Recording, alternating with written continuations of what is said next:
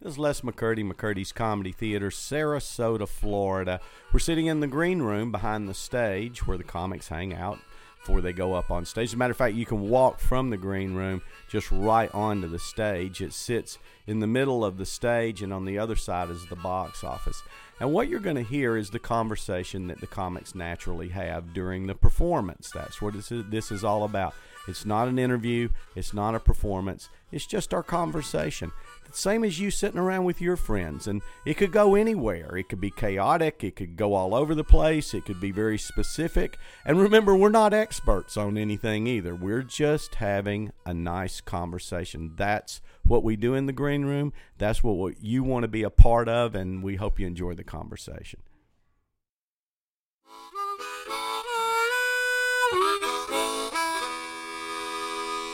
Welcome to the conversation.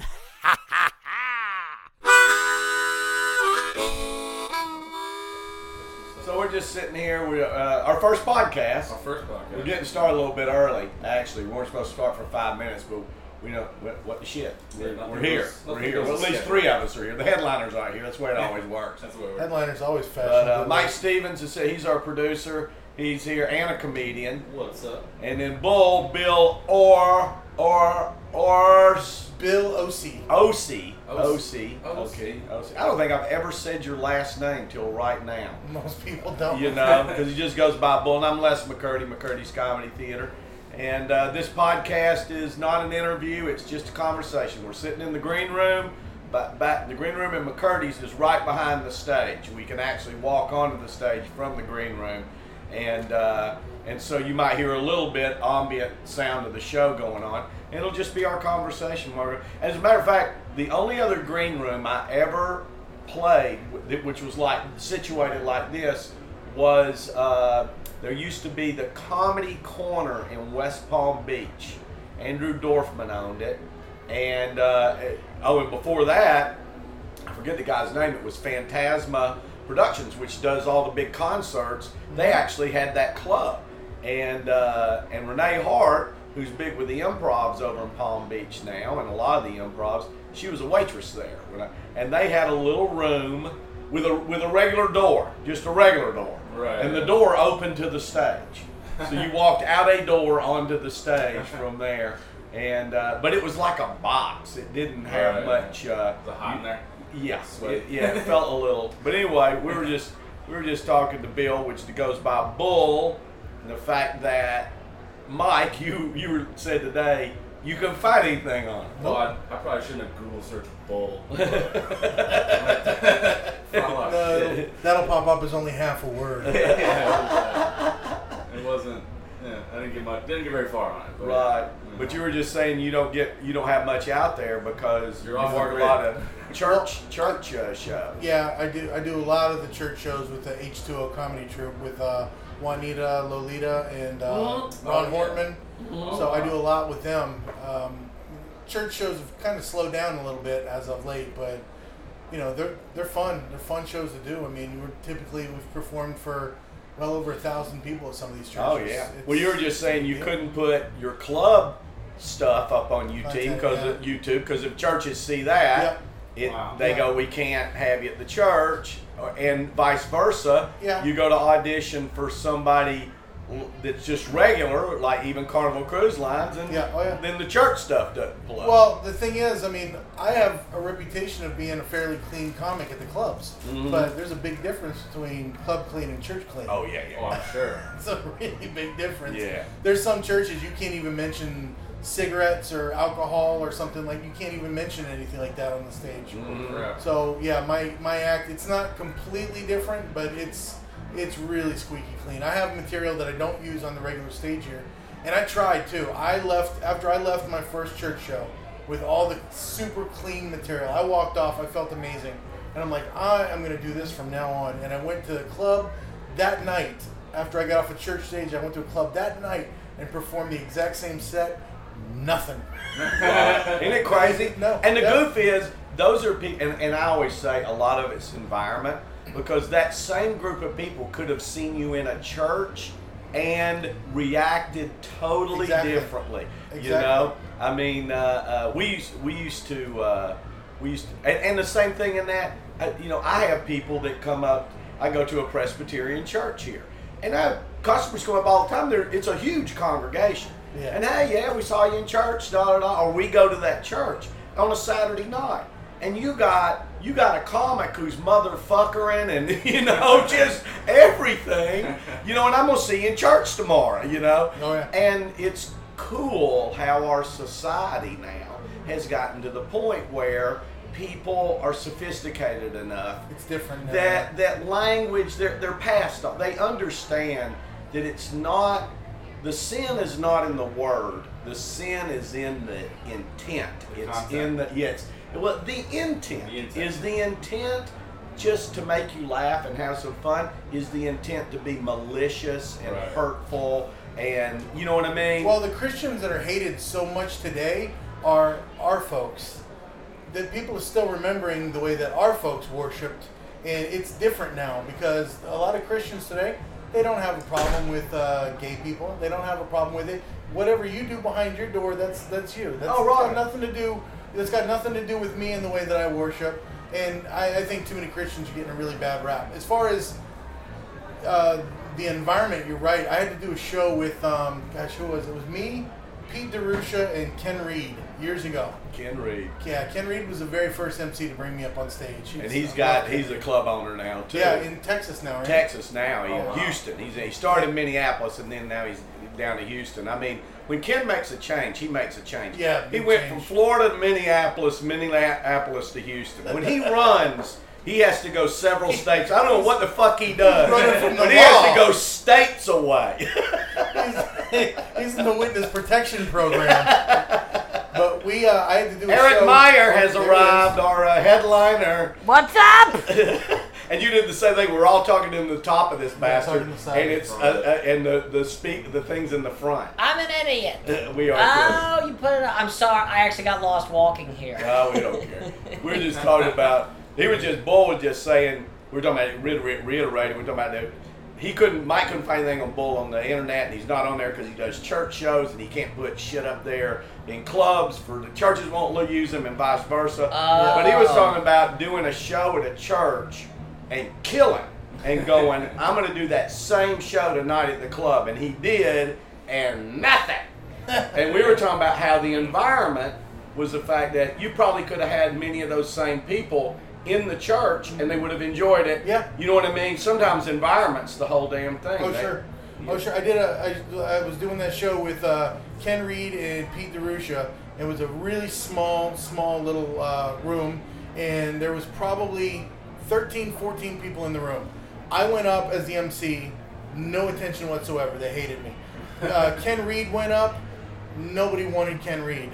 I went back up in between. Nobody wanted Ken Reed. Pete DeRusha gets up there.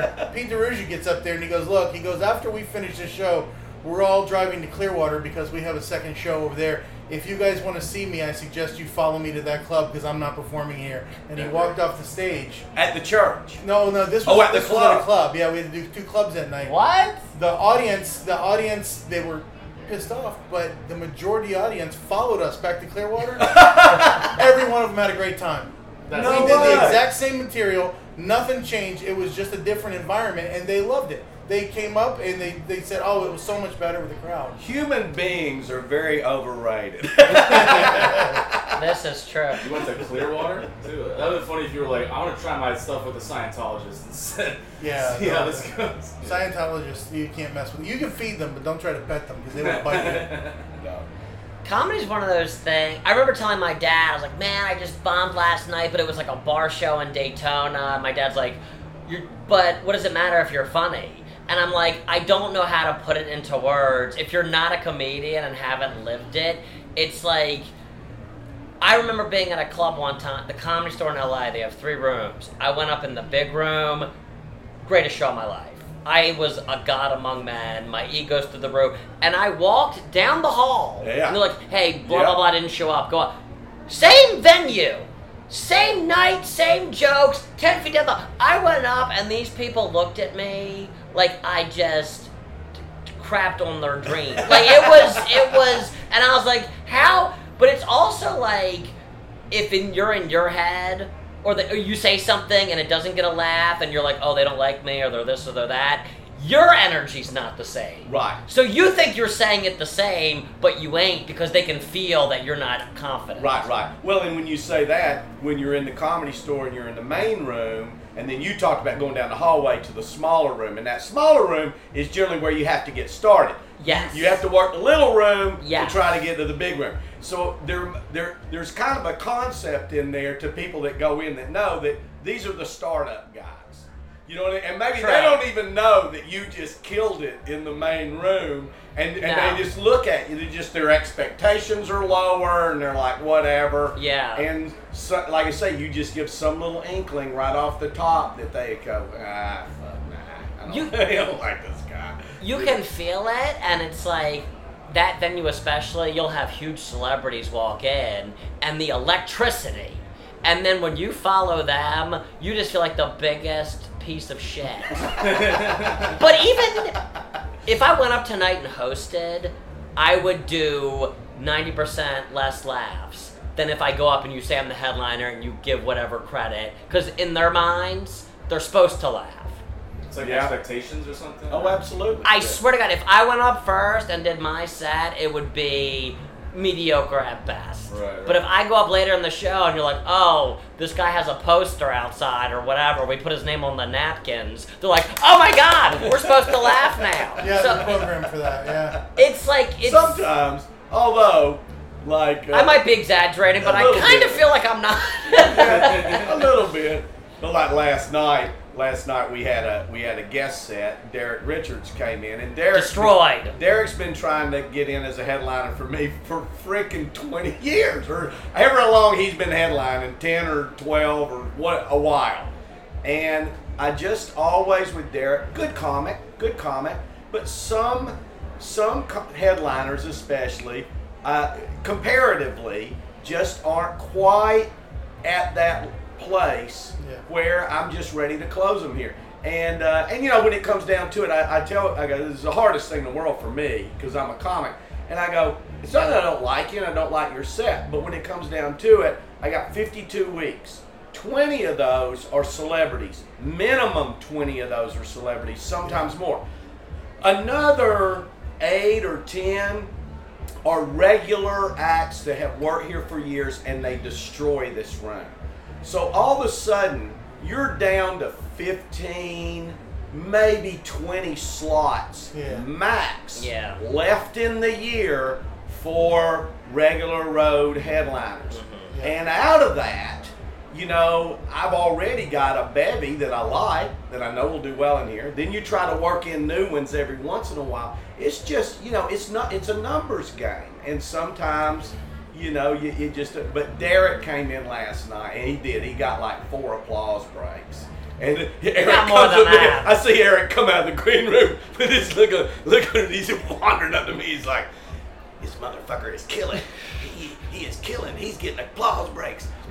I'm gonna so suck. I just want to let you know before I get started, this is not gonna go well. Yeah. Then just walked off. I said, I think it's gonna be all right, Eric.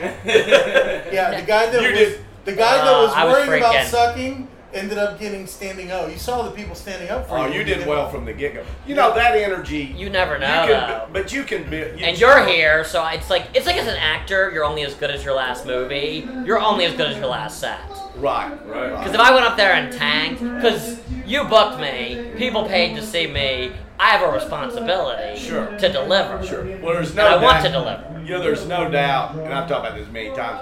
For me, you know, and see if y'all going from the opening act, the host, to middle was an easy transition. It was like I just do more time. I didn't feel pressure. I looked forward to it. But going from there to headliner, especially when you walked into an A room, big crowd with 2, and you knew those 2 comics in front of you were pros. Yeah. You know, they're going to do well. You go, all of a sudden you realize if everything in front of me kills, I have to take it up a notch. Yes. If everything in front of me dies, I have to save the show. I am the show.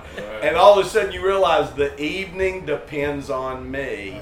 And I remember that first year, that was stressful, till you kind of got some confidence. But I think when you follow, I usually see good energy, good in front. The headliner generally can just take that energy and just build right on top of it because they're so ready. When you walked out last night, they started laughing before you opened your mouth. Right. They started giggling, and then I don't know, the first 2 minutes you were up there, you got, probably 7 or 8 strong laughs. Thank God. Well, this club, and I'm not just kissing your butt, this club is awesome. These crowds are great. I mean, even the little things that I kind of do just because I think they're funny that 90% of the time never get a laugh, they got laughs. Right. And I was like, God bless this crowd. Hey, there's Marcella, Hi, our showroom manager. She'll come in from time to time. How are you? I'm good.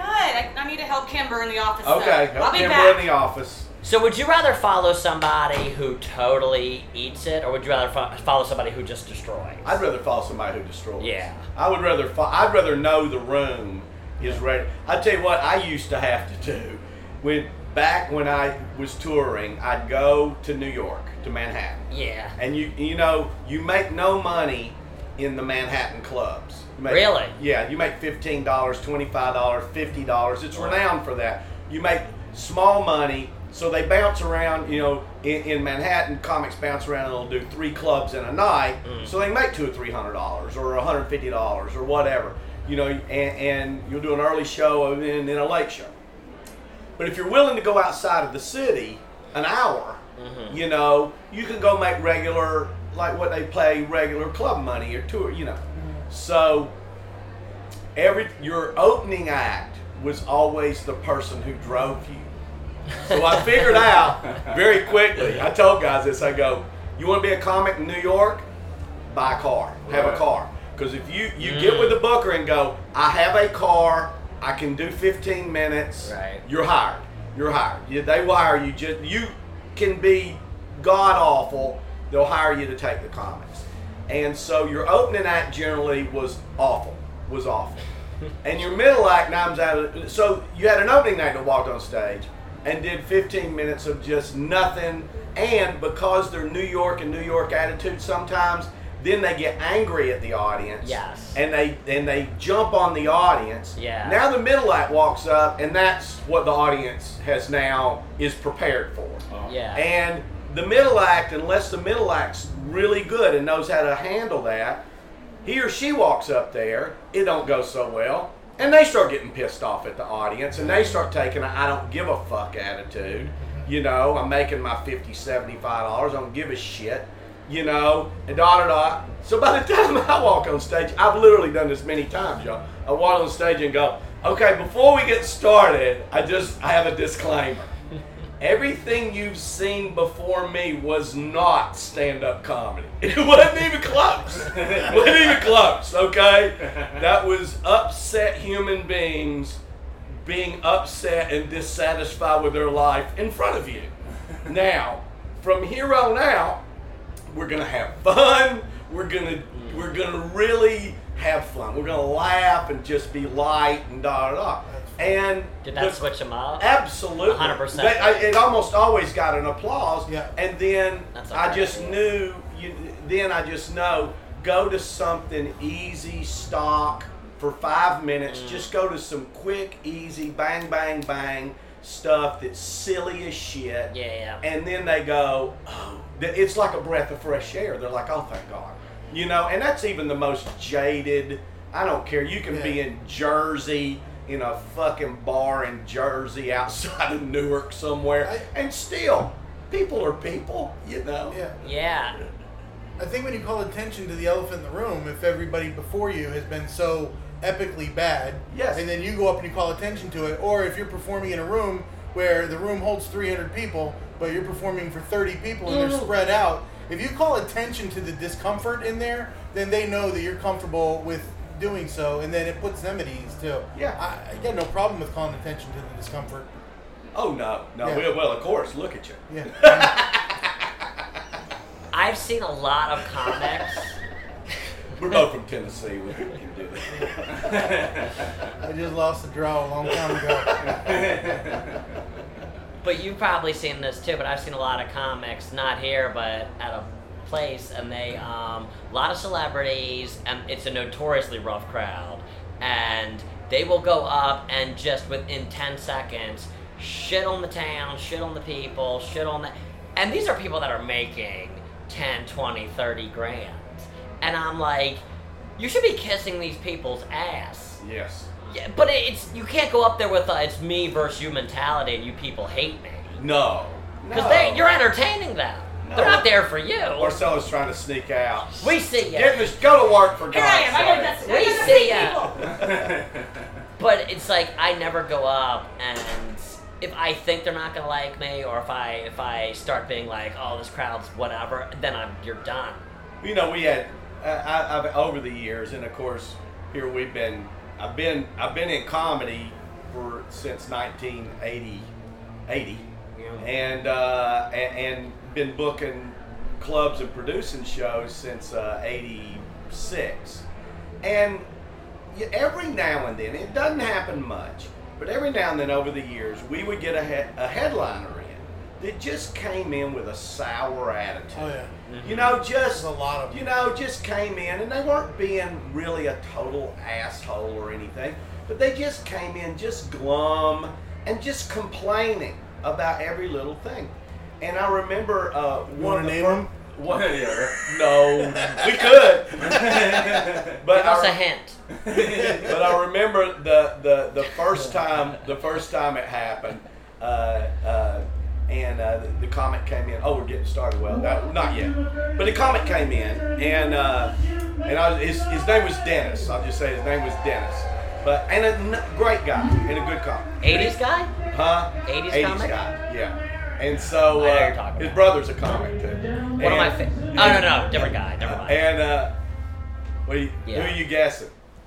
The guy that's right. I thought you meant Dennis Wolfberg. No, not Rest Dennis in peace. Wolfberg. Yeah, No, Regan. What? Regan. No, not Dennis Regan. Really? It wasn't Dennis Regan. There's another Nah. Dennis's brothers performing? Yes, Wow. yes. There's Miller? another Dennis. There's another Dennis. But anyway, so now anybody's listening will have to figure it out. And but anyway, that he was just complaining. And Pam, my wife, who has always run the club with me, and you know, Pam has a master's degree in theater. She's sharp, and she pulled him aside the first night, and I was standing there, and she goes, "Dennis, this is a comedy club. Listen to me, comedy guy, smiles, laughter. That's everybody that's coming into this room is coming in here to get away from the shit that you're bringing in here right now. Take your fucking black cloud out fucking side and get rid of it, or go home." Yeah. You know what I mean? It's a comedy club. And I've had that with staff members sometimes, even. And you go, "Hey man, I don't give a shit what your life was before you walked in that door. And if you want to sit over and talk about it to me later or whatever, I'm happy to do that. We can sit here and cry on each other's shoulder or whatever, I'm, fine. But as far as that audience is concerned, Yeah. well, this is Wonderland. It's This is happy time, It's kind of a fantasy. They're coming here. Yes, Yeah. it is a fantasy. Yeah, because how many comics that I've told now. I understand what certain political beliefs are around me, but I always say it doesn't matter what your political beliefs are. You're going to divide that audience. You're going to have half of that audience. Why do you want half that audience to just shut you out? Why can't you just stay right down the middle of the road with them? That way you can keep both of them. Well, and I do understand that in comedy there's comics that are people pleasers, crowd pleasers. I'm that way. And then now there are comics that are well-defined characters. And if you've decided to be a well-defined character, which is the way you get branded and the best way to become a celebrity, you do have to kind of stick to your guns. Yeah. But you can let the audience know that that's what you're doing. But you have to establish that for years. You do have to establish. You establish got to build it. that. You do have to establish it. Yeah, 'cause but in the beginning, they're not or if you're not famous, they're not coming to see you. No. They're coming to see a show. That's right. But if you're Daniel Tosh, people know you're going to be sarcastic, That's right. edgy, snarky. That's right. If you're Bozo the Clown, then you're going to make balloon animals. I mean, they're coming to see you, but when like me, they just came. Yes. Maybe they Googled me, maybe they didn't. All of us. Yeah. I'm not going to go up and start saying, not that my opinions are super well researched anyway, so I don't really know what I'm talking about, but I'm not going to go up there and do that. A, I don't think it's fun. Right. But recently, I saw this comic go up, extremely famous, and he, very political, and this crowd already paid $100. The show was an hour late. Servers are food's late, drinks are late. They're already pissed off, and half the crowd walked. Yeah. And after the show, he's like, "What happened?" And I'm like, "Bro, it's just not fun. This is supposed to be fun." That's right. That's right. You know what? I tell when I teach comedy, I go, look. No one comes into a comedy club to be educated or enlightened. Yeah. They really don't. They come here for one reason only, and that is to laugh and escape a little bit. A little bit of mindless laughter. That's right. That's right. They come in here, and we talk about this. They come in here to eat shit they shouldn't eat, drink shit they shouldn't drink, hear shit they shouldn't hear, laugh at shit they shouldn't laugh at. That's exactly what they come in here for. And It's an escape. It's an escape. It's entertainment. It's And fun. the thing is, I love when a comic will get up and get on this point of view. And afterwards I go, you know what, man? Did you get a degree in that? Yeah. I mean, do you have a master's degree in that? Have you written a book about that? How much have you researched? What, you read 2 books in the newspaper and you're the fucking expert? You have an opinion, man. That's it. Right. Don't act like your opinion is the fucking shit. But have opinion. Have opinion. I don't want you coming to me spouting off what you heard on Rush Limbaugh and passing it off as yours. Okay. I can't stand Unless that. it's funny. Yeah. Yeah, but I don't like the comics and or people that act like if you don't agree with them, then you're a complete idiot. Oh, yeah. And that's not a good attitude. I like that. Are we gonna pause while you're on stage? No. You can do whatever you want. I mean, in other words, we're just hanging out, this is a conversation. If you feel like you need to get ready because you're getting ready to go on in 10 minutes or whatever you want to do, and Mike can take breaks. We're editing this shit anyway. I got it. So wherever there's a pause or a break or whatever, but it might be that it might be a point where it's just you and Mike sitting here bullshitting about whatever. It doesn't matter. Oh, I can talk about comedy. A lot of dead air. We'll just be staring at each other. Talk about comedy. Oh no, if you want to talk about comedy, I We want to hear shut about up your for new 6 girlfriend. Is hours. what we want to hear about. Can I? So you're going to do 25? Yeah. Okay, great. Can I run to the restroom real fast? Yeah. And then get a little Red Bulls? My man. I'll be back, but some fun. I'd love to. I'm sorry I was late. You weren't too late. You're all right. You're good. To do like 20 extra minutes, and then they think they should be headlining. Oh, I know I'm like, it. why would you want to do more time? Like the hero of the open mic, they think that they're... But it's like they're bombing, but I guess you keep going to try to win the crowd over. Yeah. But then it's like digging deeper and deeper. Then you have the one super offensive comment. Yeah. That just, they're just like, it's every joke's like the worst thing ever. I've seen that It used to be me back in the day. where people like go over their time because they're searching for a closer. Like they just keep trying to get like a strong punch at the end. Yeah, they want to go off on a laugh. Yeah. And sometimes if the crowd hates you that much, you're pretty much fucked. I remember last night I was telling you I had to do a show. It was over an hour. I had to do like an hour 15, hour and 20 minutes or something like that. Well, the feature was the MC. Damn, that's a long time. Yeah, the feature was the MC, and they told me that he didn't have but 10 minutes. I'm like, so he's doing a feature and an MC, and he's got 10 minutes of time? And he goes, yeah, I need you to stretch. Why would they hire them? I don't know. But Wow. so I'm up on stage, and if I'm headlining, I play with the audience. I talk to the audience. I'm not scared to talk to the audience. I don't mind hecklers. I love every bit of it. Well, there was this one little old lady that kept going back and forth with me, and her table was just screaming with laughter. And I heard one woman say, he obviously doesn't know who he's talking to. And I'm like, all right, enlighten me. Who am I talking to? Whitey Bulger's ex-wife. Oh shit. Seriously? Yeah, she had pictures of the wedding, everything she carried with. And I said, here's a part of the show where I back down a little bit. And she goes, no, keep it up, big boy. Your mouth's gonna sound really good at the bottom of the oceans in them concrete shoes. Holy shit. Scariest heckle ever. God damn. And you're like, oh, is she serious? Was she the girl that was with him when he got busted, or was she like? I don't know. She hated the movie though. She said the movie was not accurate at all. They hated Johnny Depp, the Johnny Depp one. She's like, it was much darker, much more brutal than that movie. Yeah. The Johnny Depp one? Yeah, I guess so. Wait, was The Departed that Whitey Bulger? Am I confused? Yeah, What's it was Black Mass, I think. Right? Black Mass, yeah. Black Mass, yeah. Apparently he played a great Brutal. part. Johnny Depp strangled that girl to death with his bare hands. Yeah. Oh, really? The one snitch girl and the, did you see it? No, I never saw it, no. There's one, like, young, like, 16-year-old blonde-haired girl, and she gets busted by the cops for, like, being a hooker, doing drugs. And like, you didn't tell them anything, did you? And she's like, no, I swear. He gives her a look, then he takes her in a room and just like beats her to death. Oh. It's brutal, man. Really? Yeah. It's uncomfortable. I was watching it with my parents. I was like, but you, what's your thing? So you started here? Yeah, this was weird. I actually helped a dude move a couch, and he was like, oh, I work at McCurdy's. And I was like, really? And he's like, yeah. He's like, we're actually looking to hire people if you're looking to get in there. And I just said, I was like, oh, I've always wanted to do comedy, but I never knew how to do it. I remember I sent like emails here. I was like, hey, I'll like clean the toilets if you just show me what to do. You know what I mean? And I got here, and they basically like you're kind of useless. Like, we don't trust you in the kitchen. You're too fat for that. Like, you can't serve. They're like, you're big enough, so let's just see if you can do security. And I just ended up working the door, and then I took the class like 3 months later, and I had like a pretty good set, like my first time ever, which I don't even know how I did that, because I wrote my set like the night before, like an asshole, like study, like jamming for the test. You know what I mean? Yeah. Sometimes that's better than thinking about it for 6 or 8 weeks. And I didn't want to torture myself by like, you know what I mean, by constantly thinking about it. So I wrote it the day before, and luckily it worked out. And I just stayed at it basically. I just fell in love with it like immediately. Is it something you always wanted to do? Yeah, because I was always like, wow, I suck at every job. I cannot keep, like, my interest was just never there. Yeah. No matter what it was. Like, it could have been a cool job, and it's still, like, I just had no interest in it.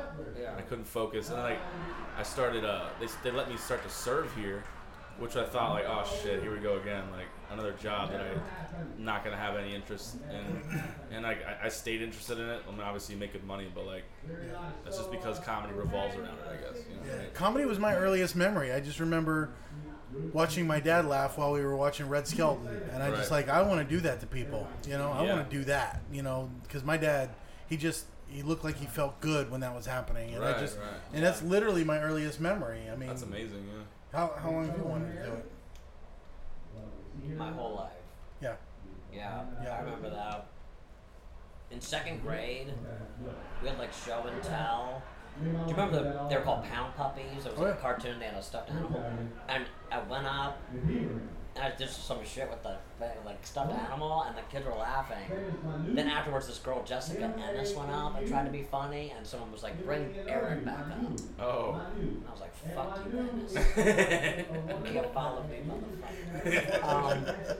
But I remember seeing my dad the same thing, Caddyshack and Innocent and Dangerfield, and I was like, you know, that's so cool. You perform like you've wanted to do this your whole life. You perform like that. I see a lot of people. I love comedy. I've seen a lot of comics. You ask them why they started doing comedy. It's just because they don't want to work a day job anymore. I'm like, well, you got a long ways to go. Yeah. It's so much harder to make money with comedy. That's a terrible reason, I feel like. People are like, I want to quit my job and go on the road. And I'm like, that takes... Well, you know what? I don't know, man. Maybe you can. I mean, you gotta go after your dream. It's still work, though. You still gotta work at it. You still gotta, you know what I mean? You still gotta do your thing. Well, that's why a lot of comics. A lot of work. It's a lot of work. You gotta write every day. You gotta do social media. You gotta fucking, you know what I mean? It's like you gotta be 100% in all the time. You really. I'm talking to myself too, but it's like at least write every day. Yeah. I don't have a wife or kids or a day job, so it's easy for me to say that. If you're working full time, then it's probably really hard to do that. You know what I found is a really good. Motivator for writing is go to places that you don't like Chris Gorgeous, my buddy Chris Gorgeous. Oh, I know Chris. You know Chris? I like Chris. Yeah, he was talking about doing some writing, and he was talking about he was making fun of country bars. I said, that's where you go then. You go to the country bars because the country bars is where you're uncomfortable. You're going to find all the funny. I'm not going to find it because that's my environment. Right. You know, I ended up with material because I ended up in a gay bar.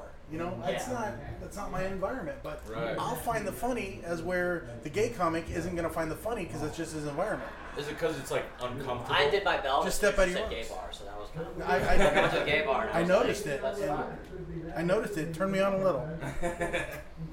I appreciate that. Yeah, I wanted that.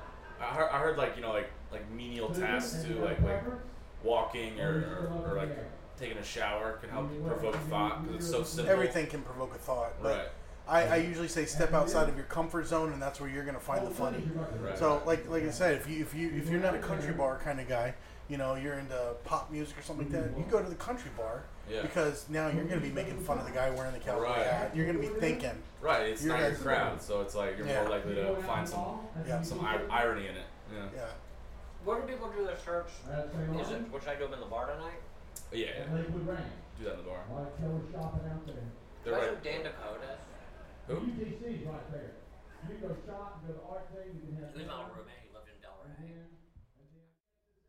Also hails from my home state of Tennessee. Although he got rid of that accent a bit, he's toured all over the world. Welcome a guy who goes by just one name, Bull, ladies and gentlemen. Let him hear it. Bull!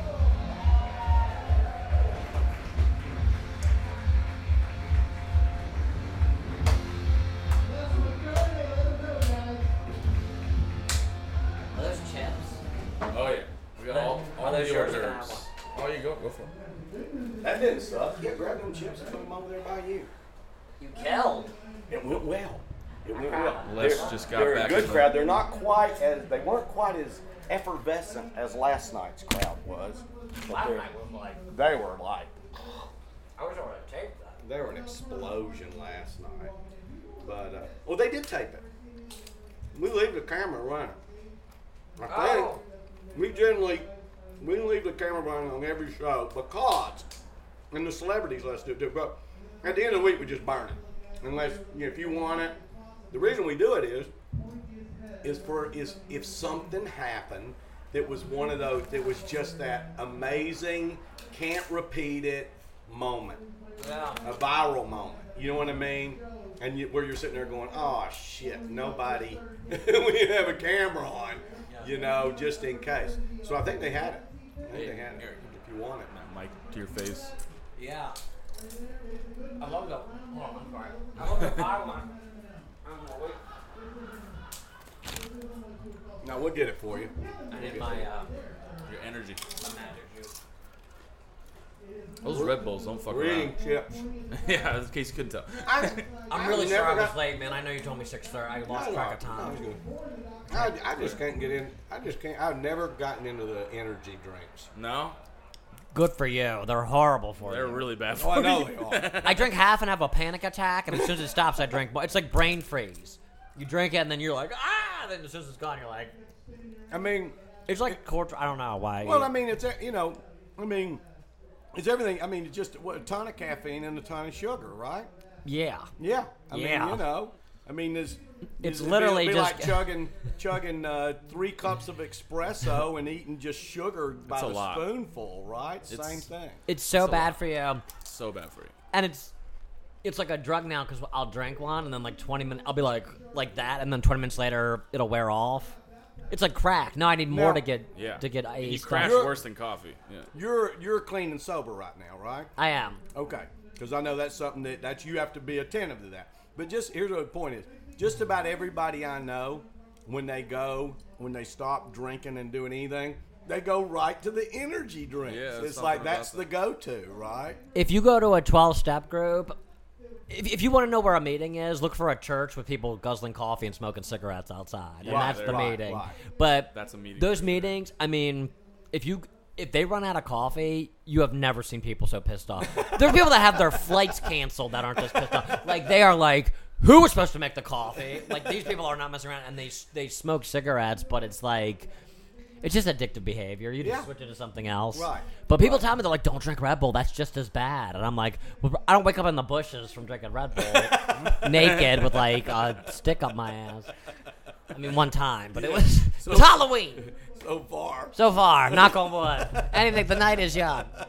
And I smoke an e-cigarette. I smoked Marlboro Lights for like 18 years, and I switched to this blue e-cigarette because I'm an idiot. Well, I mean, it's so horrible for you. There's no good reason. Well, I mean, yeah, I mean, you're just switching. Safer But like you just said it, you got to find something to do with that energy, right? I mean, that energy's there. It's just part of your being. Video games. Quitting drinking was quitting smoking cigarettes was the hardest thing ever. Quitting drinking was 20 times easier because I would be so irritable all day long, and then you're so used to having that cigarette in the car.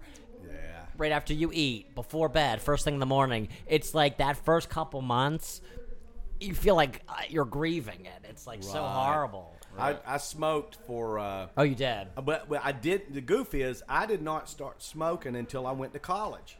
I never smoked in junior high and high school because I was an athlete. And the goof was, I wasn't good. I wasn't a good athlete. I was like a half-assed athlete. I was good enough to make the team. So I was, if any athlete should have been smoking, it should have been. I played football at 135 pounds. That's how ridiculous it was. Right. You know, I was just fast enough not to get killed. Right. And I wrestled, which I enjoyed. I really enjoyed it. I ran track a little bit. But once again, I was never quite good enough. You know what I mean? But I enjoyed it. And I remember, and so I never smoked. Although I should have, because I remember when I was about 12 years old, my grandmother and grandfather took me and my cousin from Chattanooga down to Atlanta to see a Braves game. Mm-hmm. Okay. And we stayed in the Marriott downtown. And this is in the 60s, you know, and so we're staying there, and the Dodgers, who they were playing, were staying there. So we were all jacked up that they were there.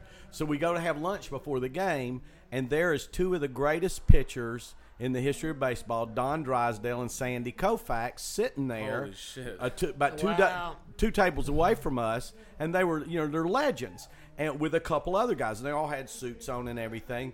And both Drysdale and Koufax were smoking cigarettes. That's back when you smoked inside. They're both every guy at the table was smoking a cigarette. Of course. And Drysdale and Koufax had a little martini or scotch or something in front of them. And Drysdale pitched that day. Are you serious? Yes. Holy and I was shit. sitting there going, well, that blows that shit out of the water. I was like, Drysdale and Koufax are smoking and drinking? Maybe I need to fucking start smoking and drinking so I can make it to the pros, you know. That's hysterical. How do you do that and smoke? But my dad said when he started smoking back in the day, it people were like, oh, it's fine. Everybody's, back then. It was just a thing. Everybody smoked. But I didn't start till college. I was 18.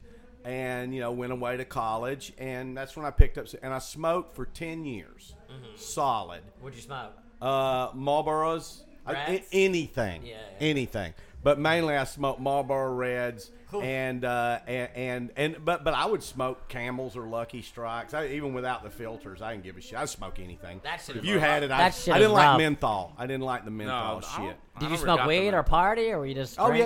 yeah. The whole everything. I mean, anything. Yeah. Back then, I mean, 70s was such a drug culture. Right. I mean, it just you know that it was when everybody first started doing that shit.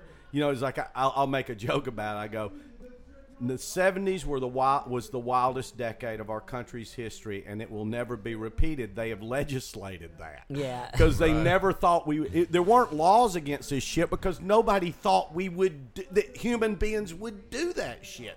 Right. It was like up until then there was some kind of discipline and some kind of like standard for you drank, like you watched the series Mad Men. Yeah. You know, people were drinking and smoking, but nobody was going and scoring opium and, you know, and pot. Right. Unless you were hanging out with jazz bands or something in the 30s or you were artists, you know, writers and shit supposedly did a lot of that. But just nobody. And then all of a sudden, this shit just comes. And, you know, I remember when, you know, pot was just everywhere. I mean, it was just, and it was bad pot too. It was this Mexican cheap, you know. Columbia Oh Gold, God, it was nothing like what they have now.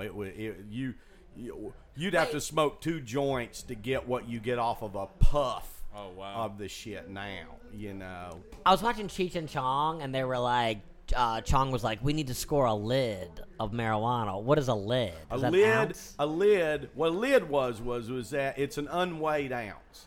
So you'd get a pound, and you'd break it up into lids. You didn't weigh, you know. You was like, I ain't getting a fucking scale out, like a lid for a jelly jar or something. So they would go, you know, you go, was it a 2-finger lid or was it a 3-finger lid? You know, a 3-finger lid.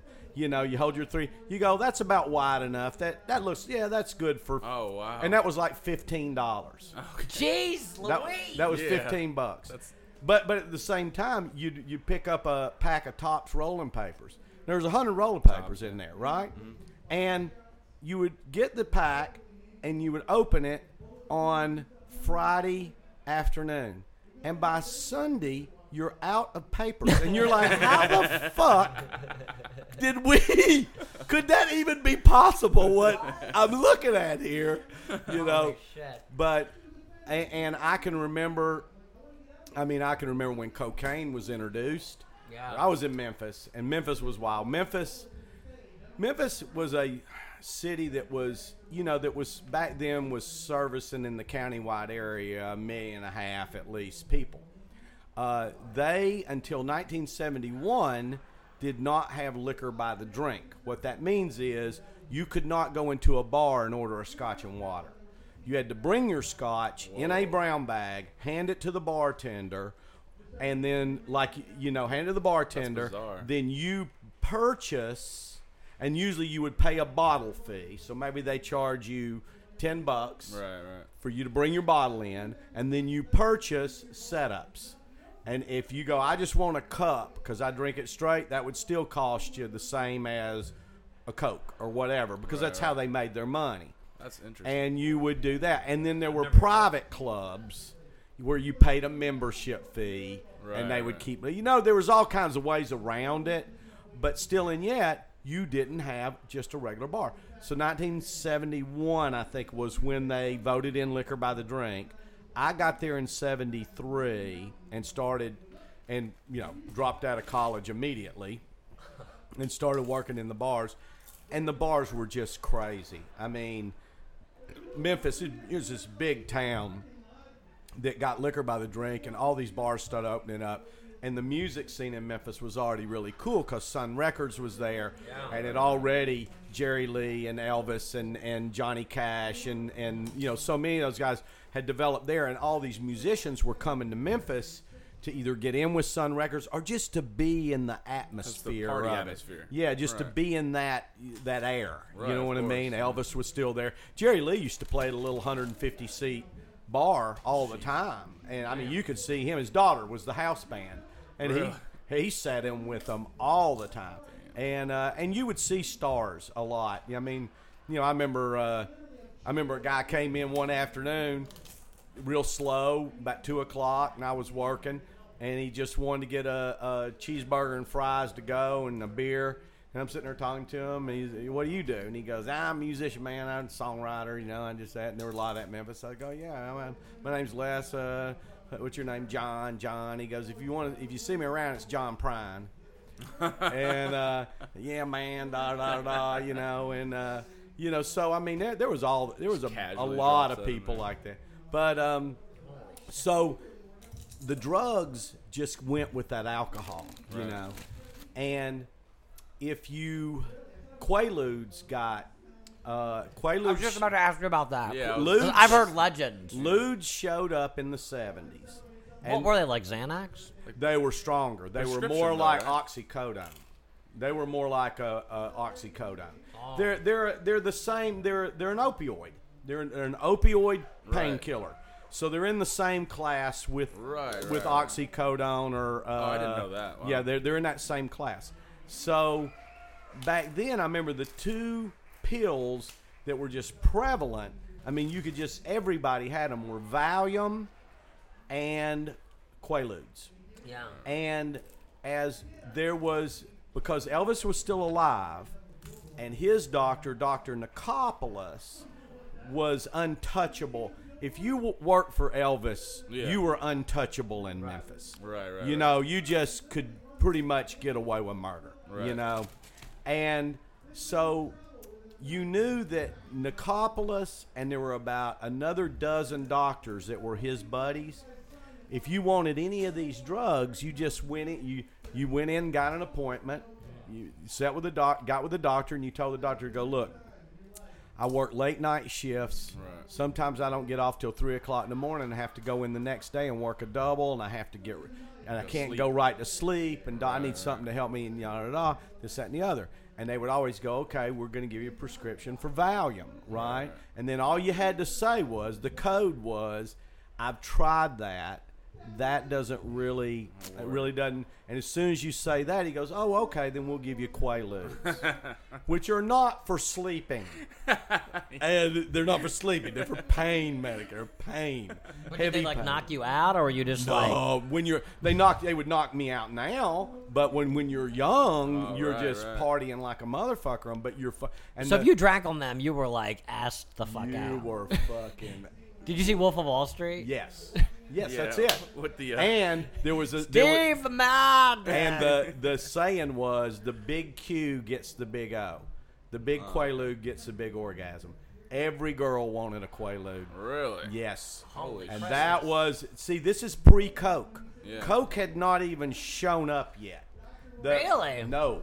Because it wasn't until, if you watch that... that was like the disco. Well, if you watch that documentary, Cocaine Cowboys. I did. Right? I heard that's amazing. Well, it was the mid-'70s. You can't stop watching it. It was the mid-'70s before Coke got introduced, because the Colombians were just sticking it in bales of pot and sending it with the pot and going, hey, try this shit out.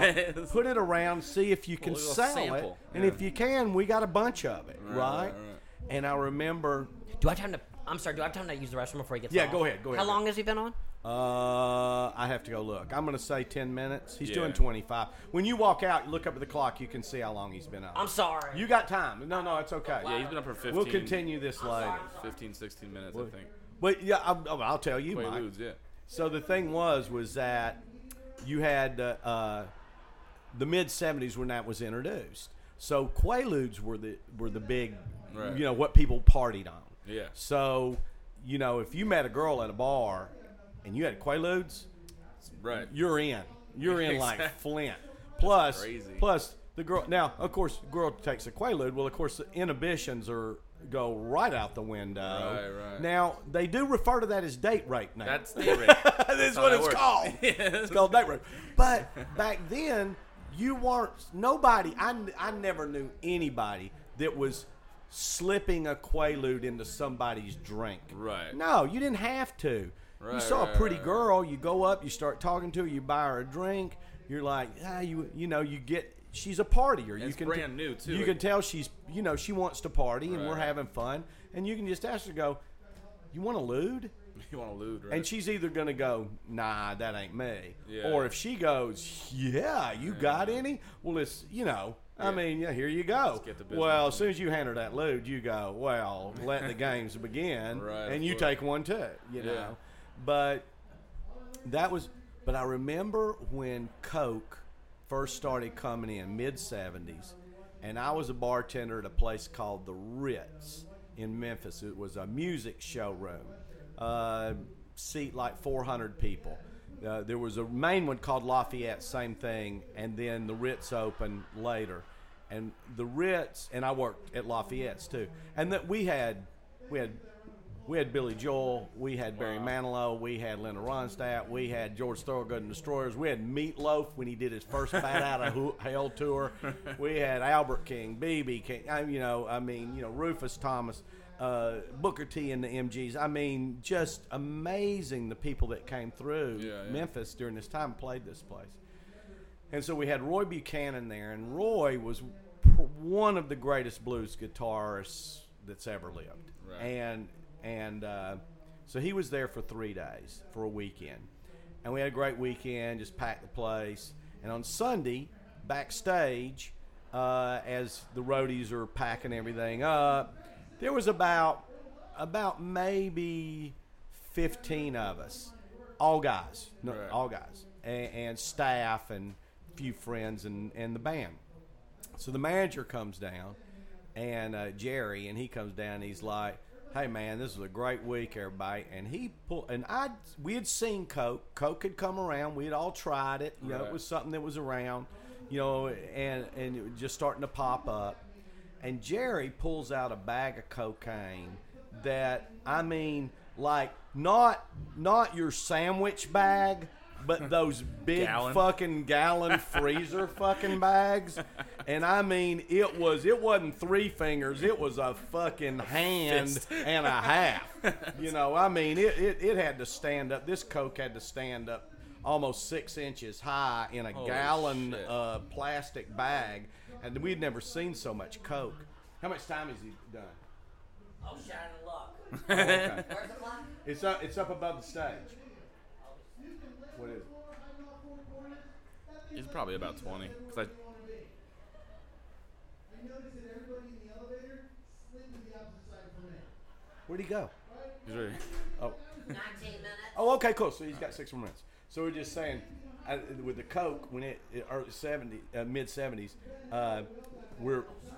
so anyway, this big, he throws this huge bag of Coke down on a table. We're sitting backstage, and he goes, "You can't take any with you, but as long as we're here hanging out, do as much as you want. Do as much as you want. Do as much as you want." And I look at my buddy Rufus, and I'm like, "How much of that can you do before you die?" Yeah, right. And Rufus goes, "You can't die from oh, snorting Coke. no, dude. Oh, You can't die from snorting Coke. You have to run it up to die. We ain't crazy. None of us are needle freaks. We ain't doing that shit." So he goes, "Snort all you want." Oh, and me said, "Sounds good." I was like, "Okay." I trust you. And we didn't die, obviously. Oh my God, that was crazy. And then because we were just saying that Quaaludes were pre-Coke. So when you met a girl in a bar, Right. and you figured out she was fun and partying, she liked you, you're getting along talking. No one, because we're talking about how that's date rape now, you know, is roofing a girl, right? Yeah, definitely. The big Q gets the big O. The big Quaalude gets the big orgasm. Right. But the thing was, back then, nobody was sneaking a Quaalude into somebody's drink. You were just going, "Hey, want to do a lewd?" And if the girl goes, "Yes," you go, "Well, I pretty much know how this evening's going to go." Right. Either you were going to get lucky, or she was going to pass the fuck out. Oh, yeah. You know what I mean? She was going to Right. get too fucked up. Right. You know what I mean? So you had to walk that line. At that point, yeah. And then Coke came around. But Coke was really late 70s into the 80s. Can I just have like 2 minutes just to look over my stuff and get Yeah, ready? I'm don't even sorry. come. I want to No. keep doing this. No, keep doing it. We'll do this later. I have some new 90s stuff, and I don't have. I just want to make sure I have it down. Okay. Oh, yeah, go. Is that okay? No, it's fine. I'm Because sorry. actually, I'm going to break from this because I want to go watch some of your show. Yeah, exactly. Do you want to do some after? Well, you're selling T-shirts, though, right? Yeah. Okay. We can do it tomorrow too. We could see. I'll ask you one thing. Yes, sir. You got a girlfriend since you've been here. I do. And is that real new? 4 months. Oh, okay. Yeah. Okay. That's Yeah. Good. Is that it? So? Did y'all are y'all living together or no? We are living together. Yeah, it was an easy transition because I live with my parents. Oh. So I was like, "Sarah, I'm coming over," and we're very similar people. Did you move back to Florida? Or are you still out in LA? I'm in Florida, and I want to move back next year. Oh, okay. But my father's sick, unfortunately, and I came back, sorry. and that's okay. And plus, I ran out of money in Hollywood. well, It's very expensive. But I came back here to see my dad. I met Sarah, and it's like I can stay with her and save money. And you can still work your stuff. And I'm on the road a lot, but I really want to like. I'm just trying to write. I try to write an hour every day, and I just want to be the best comic I can be. You're one of the funniest human beings I know. I try. I'm telling you, man. I You try. are, I'm you a are. perfectionist, and I'm never totally happy, and I want to be like cleaner, smarter, bigger, better. But I watch. I'm a comedy fan. Yeah. I watch every night before bed. I'll watch Robin Williams. Go ahead and do what you need to do. I'm Yeah, sorry. Get ready. Don't be sorry. Oh, no. Don't apologize. That's all right. Because Bull's going to come off here in a minute. You know, it's cool. He hits that stage, man. Holy shit.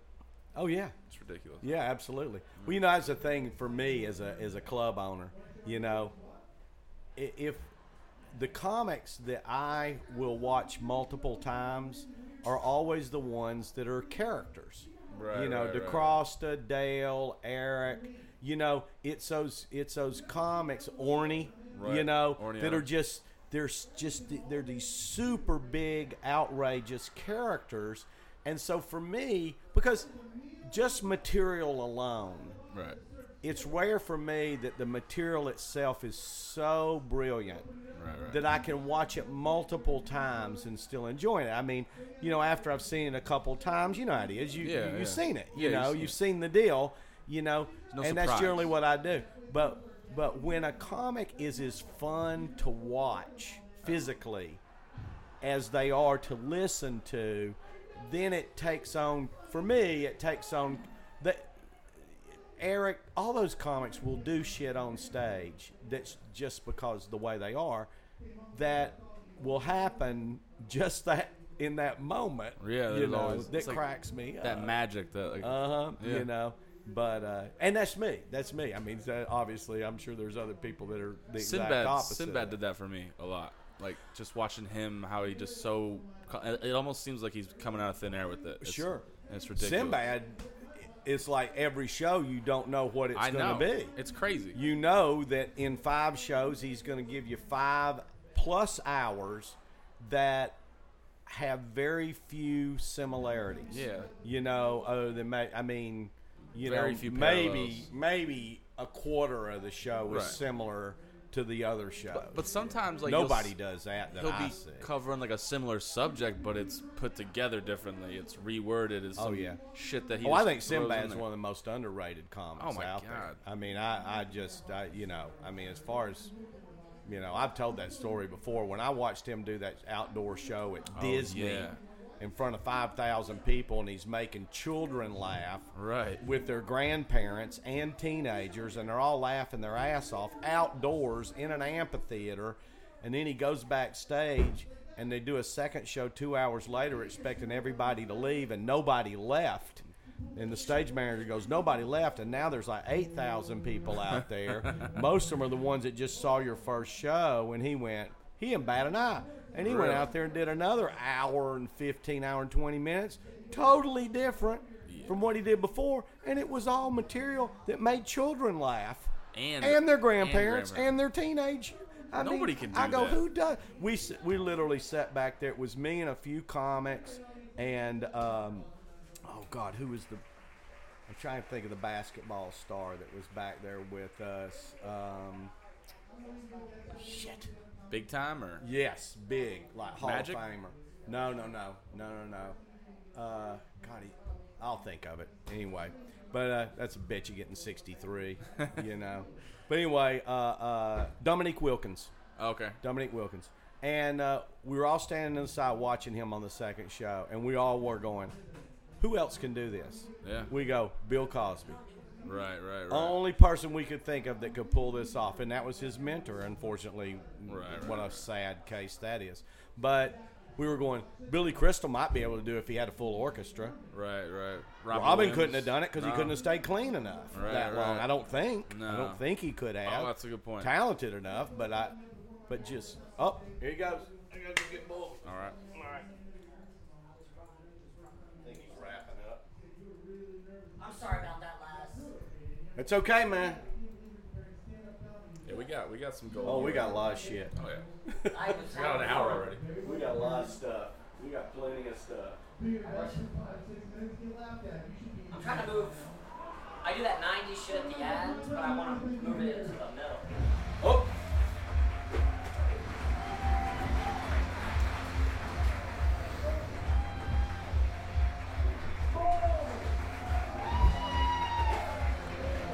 Got him, buddy.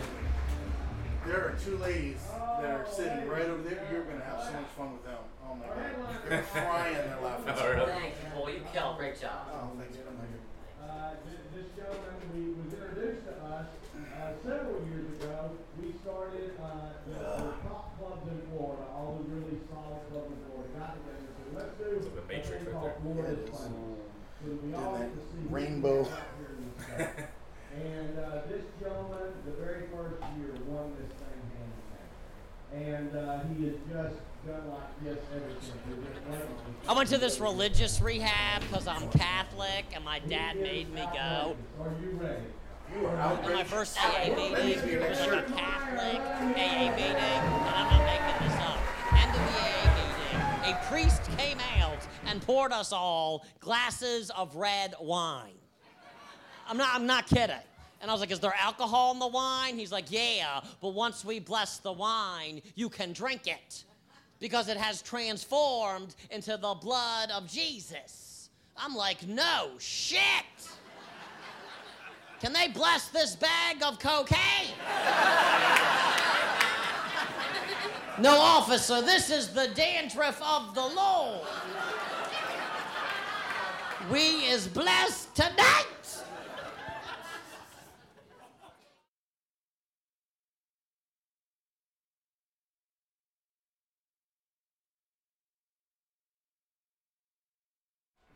Oh. Boys. Good set. It sounded like you were having a lot of fun. Oh, it was a lot of fun. Yeah, it was a lot of fun. Yeah, they were good. They were good. Oh, man.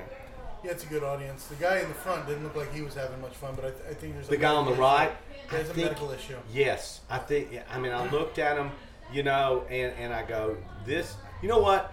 And he looks like he could be 90 years old. Oh, yeah. I mean, easily looks like he could be 90 years old. Really? And I looked at the woman who's next to him, and I go, at first you go, wife, and I go, maybe, probably daughter. Yeah. And she looks 70. Yeah, right. Yeah. But easily could be his daughter. And I thought, you know what, daughter or wife, how cool that she brought him.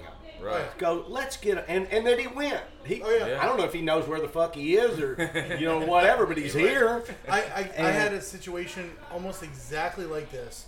It looked exactly the same. And the guy just sat there, stone-faced through the entire show. And afterwards, his wife came up, and she said, oh, my gosh. She goes, my husband had an amazing time. He had a great time. And I said, I got to be honest with you, ma'am. He didn't look like he even cracked a smile through the whole show. She said, well, he has Parkinson's, and he doesn't.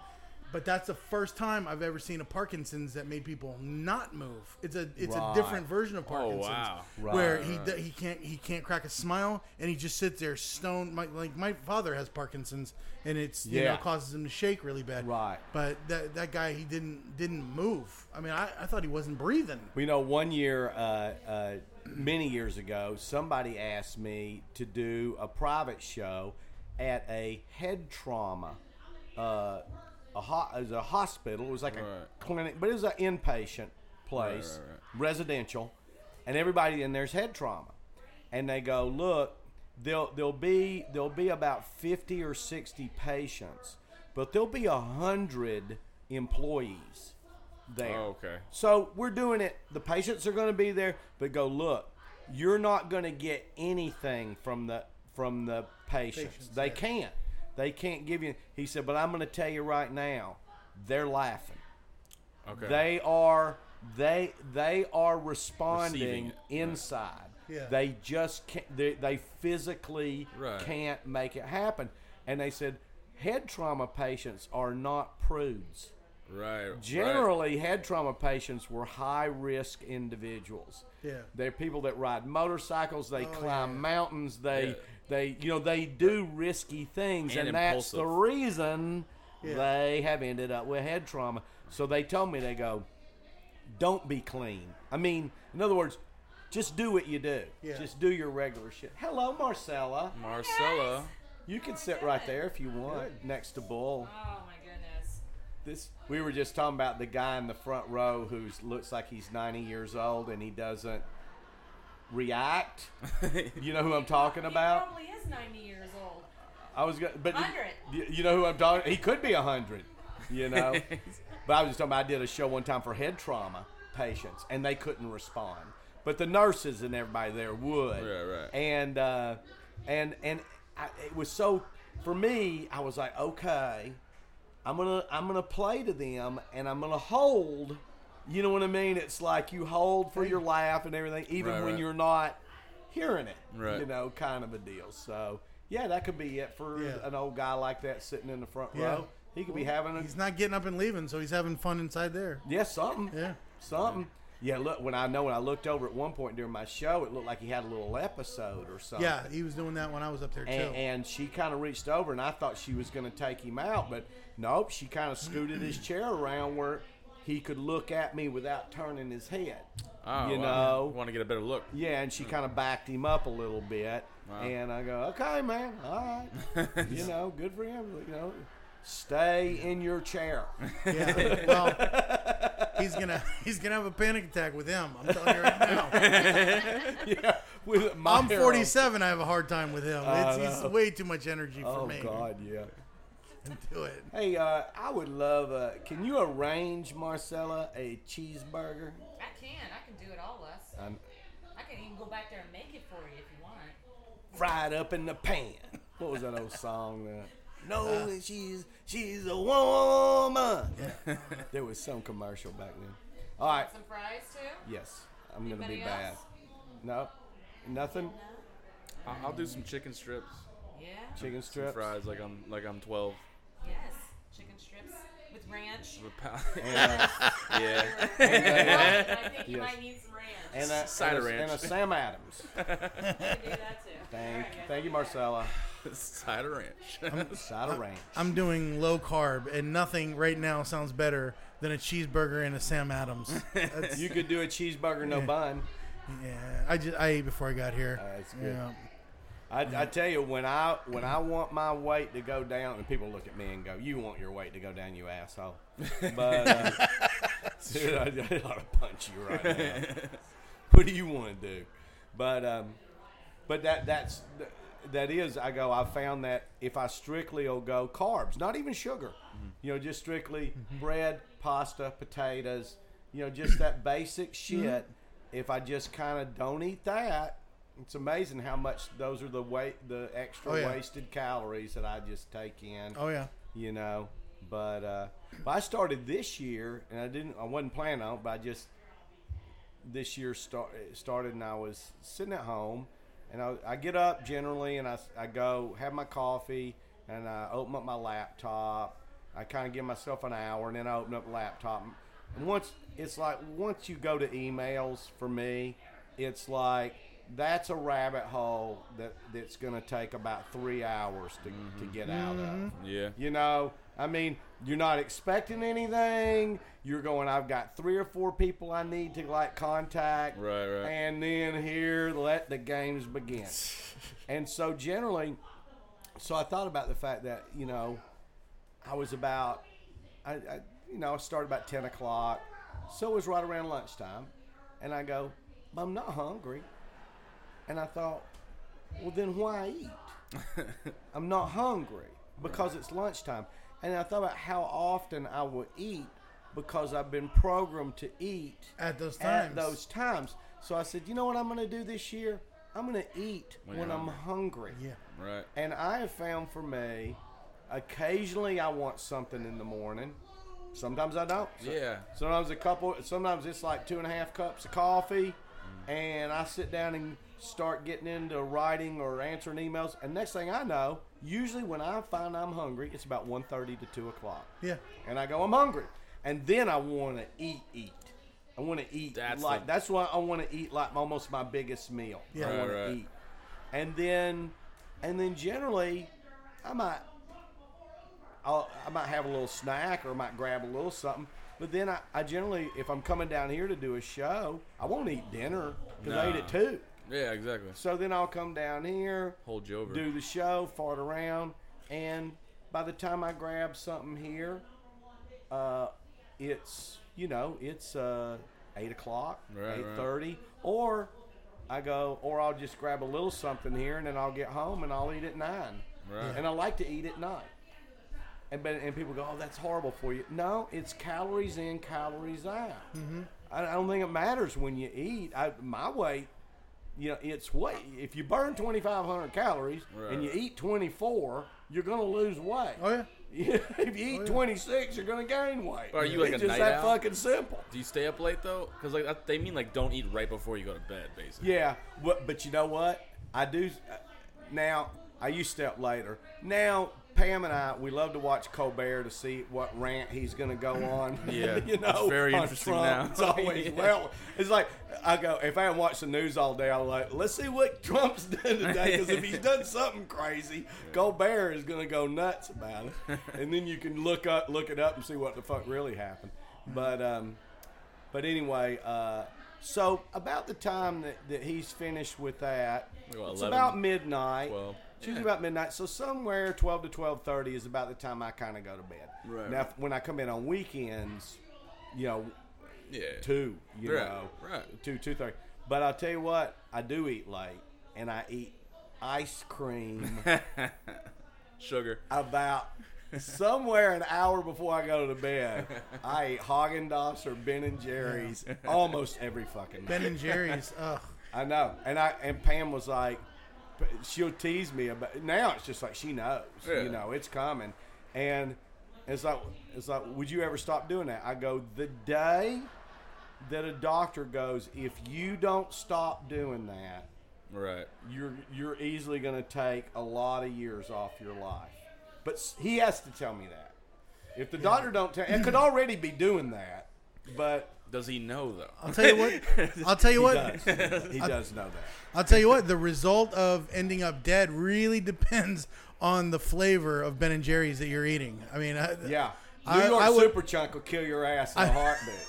I would risk it for Chunky Monkey. Chunky I Monkey? love Chunky Monkey. Oh, I God. love it. That's good shit. Risk That's it all. good shit. Throw it all out the window. Risk it all for some ice Yeah, cream. absolutely. Yeah, the problem with me is I will buy the little Ben and Jerry's and stuff. I know it's more expensive because when it comes to like getting a tub of ice cream, I have zero portion control. I will sit and I will eat ice cream. A And buddy of mine, Ken Sons, Ken goes, there's two kind of people in the world. There's people that take the lid off the ice cream and save it. And there's people that take the lid off and throw it in the garbage. That's fucking true. They man. already know. That is me. There's going to be no use for this son Been a of a rough that day. is me. That is me. And I try to get so close to ice cream. Like right now I'm doing low carb. I've been doing it for about a week now. And I start craving ice cream. And the only thing I can do to get close is sit down to a tub of Cool Whip. I can have Cool Whip. And I'm like, this is horrible ice cream. Oh, God. That's all I can have. Oh, shit. Well, I know it's like, told Pam, I knew I was getting successful when I could always go to the grocery store and buy. Haagen-Dazs only has vanilla in the gallon. Okay. They only make vanilla in a gallon. Right. Then they make quarts of chocolate, strawberry, and the caramel. Right. Douche la douche, whatever the fuck they call it. La calouche. So I will go and I will buy Douche la douche. That's a vinegar flavored It ice cream, is, isn't kind it? of a little bit. It's a little salty.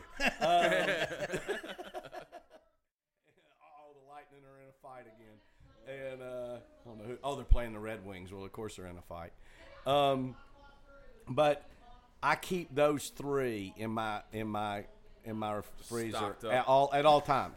It's like then you just throw in the Ben and Jerry's and shit, But like you go, you come to my house, you want ice cream. There's some fucking ice cream, and it ain't Briars. No. Yeah, exactly. It ain't Yeah, I don't fucking get that either. Mayfields, and you know Mayfields. Mm-hmm. Yeah. That's what. Well, we grew see, up with. when I was a kid, I know you remember it. I mean, you a little older than me, but remember what today they've got frozen yogurt, but when we were younger, it was called ice milk. Yes, Remember that? that's right. That's right. Milk? Ice called milk. ice milk. It was Yep. made from skim milk, Yep. I think, instead of whole milk. Yep. I remember that ice milk. Just like use a freaking ice pick to get. It was a that- little, it Yeah. wasn't quite as creamy as. It wasn't as creamy, and sometimes it was grainy. It was. Yeah. It was water really in it. cheap. But yeah. it was better than nothing. Oh yeah. Oh yeah. That's true. I mean, you didn't complain about it. Right, exactly. You know, because your parents would look at you and go, Oh, yeah. well, you don't like this? Well, that's just fine with me because we don't need to have this at all. We didn't complain about a lot. Now, when I was a kid, how old are you? 27. 27 years old. Yeah. And how old are you? I was a kid, 47. And I'm 63. So we have all three generations here. Pretty much, yeah. When I was a kid, they had an entire aisle of the grocery store that was dedicated to your generic products. So you didn't have store name products. You had all of your brand name products, and then that one aisle full of generic. And you had everything in there, from condoms to beer, chips, everything. White And it box was just, with white black box. letters? It was either white or yellow, and then it had a barcode, and it'd say what it is. It was just say chips, and then there'd be a barcode on it, and that's it. Wow. That's it. I had not seen that before until I moved to Denver. Okay. And let's see, that was 1980, right around 1980. I'd never seen that before. And the grocery store's there. And I do remember the beer, which was white can. It just said beer on it. Really? When you looked at the small letters on the bottom, it was Falstaff. Oh, was it really? It was Falstaff. Oh. It was. So I realized that most of this stuff came, like the cereal was made by Kellogg's or Post or somebody, but it was just some overrun bullshit they had. I gotcha. Cornflakes or something Right. that they could just power out, Right. you know, kind of a thing. Yeah. I think for the longest time, all of those products, when they would come in a blank label like that, was what was government food. When you would get government stuff, you know, then you always got the plain label stuff, because we were really hard times when we were kids, and my mom would go and get that stuff, and it was that, and then they had the food stamps with the big colorful money. You didn't get the debit card like you get today. Big embarrassing colorful money. Yeah. Wow. Where and was it? That was right around Nashville, right? No, we were closer to Knoxville. I grew up. It's not a joke. I actually went to school with Kenny Chesney. We were on the same football team. Right, Yeah. I remember that. Wow. So that was outside of Knoxville. Just outside of Knoxville, is a little area called Luttrell. Oh, That's okay. Where we were. Yep. Okay. Yep. Kenny still has a house there too. His tour bus goes by my cousin's house all the time. Oh, cool. Yep. That's great. Yep. Yeah, because I grew up in Chattanooga. Hop and skip away. Well, now you were. Isn't Big Ed Kaler from there too? Yes. Kaler and Janet Williams. Janet Williams. She's from there. Janet Williams. Because we started the Comedy Catch there. Well, thank you. We started the Comedy Catch there. Ken Sons actually started it in 1985. And the reason he started it was because a comedy club owner shorted him $50 on his pay right here in Sarasota when it was in a little Ramada Inn. And he called me the next day and he goes, I was almost in a fucking fist fight with this asshole over $50 damn less. And Ken, before he got into comedy, was a principal of a school and a closed it was like a rehab place. He was a special ed guy. Yeah. I mean, he was, before he got into comedy, he was, I mean, and you're talking about he was making good money. Right, he was making a damn good paycheck. Yeah. And he was like 3 years ago, I'd piss on $50. Right. You know what I mean? Yeah. And now I'm nearly in a fight with this asshole, and he's an asshole. And he goes, and I was just so wrought up, and I got back to my room, and I went, if that motherfucker can run a comedy club, certainly I can run a damn comedy club. Wow. And so Chattanooga didn't have one, and he went back. That was 1985, and he found a banquet room in a Holiday Inn that would seat 250 people. It used to be a disco, and they weren't doing anything with it. They were banquet room. And he talked him into letting them use it on the weekends. And he started out doing 5 shows, 2 Friday, 2 Saturday, 1 Sunday. Charged $5 at the door, cash, no credit cards. Right. And from the first weekend, out of, that's 1,250 seats, I'll bet he sold no less than 1,000 a weekend. That guy was making $5,000 a weekend cash money in his pocket. Wow. Like that. But since he's paid all the taxes on it. Oh no, he lost. Yeah, all I bet he that didn't fucking short anybody $50. That was like drug money. It went as fast as it came in. It went out. He bought a BMW cash. He was like a drug lord. And but Janet, we started. Back then we started our comedy classes. After about the first year, we moved it over to a regular comedy club out of that banquet room. And simply because these open micers are getting on stage and they don't even know how to handle a microphone. They don't even know how to be up there. Yeah. Let's at least do some classes where these guys at least know how to get up there and be. And Janet Williams was one of the first people who came through our classes. She was Tennessee Tramp. Tennessee Tramp. She was I think at the time she was a paralegal or something like that, and I think she was teaching over at University of Tennessee, Chattanooga. Wow. Yeah, and she comes through and took our class, and then, she's been doing comedy ever since. Wow. Yeah, a few people out of Chattanooga, a few. When I first opened down here, I of course tried to bring all the comics from Chattanooga that were legit, that could handle middling.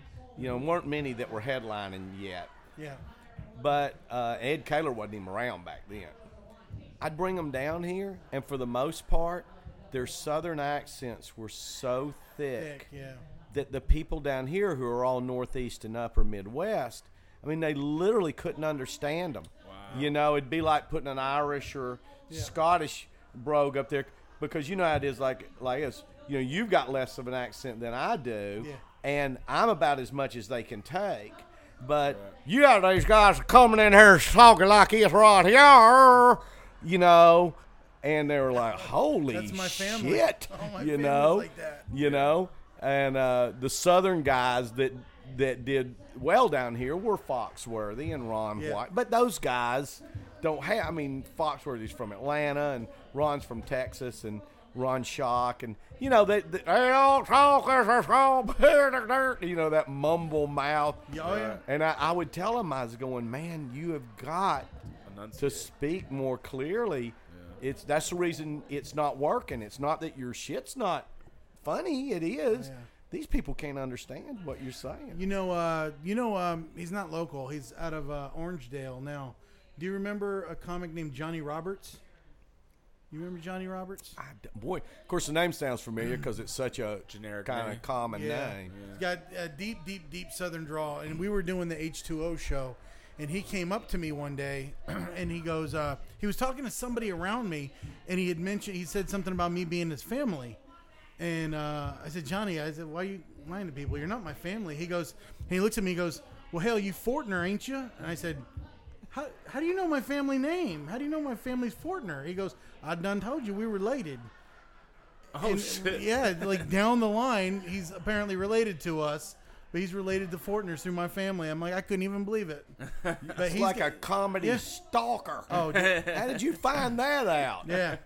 That's wild. Yeah. Well, I'll tell you, you know what's really cool is I went through, it was years ago, I went through the talking about family, I went through the Sally Jesse Raphael show back when she was doing the, finding adopted families and putting them back together. Yeah. Right. She was doing that. Well, I went on there and I found my real family through there. Oh, you were adopted? Yeah, I was adopted. Okay. So I found my real family on there, and they said if you take 4 kids and they grow up in the same family, you'll find all of them are fighting for their own identity. You'll find one kid, just music-wise, one will listen to country, one will listen to oldies, one will listen to pop, one will listen to, just whatever.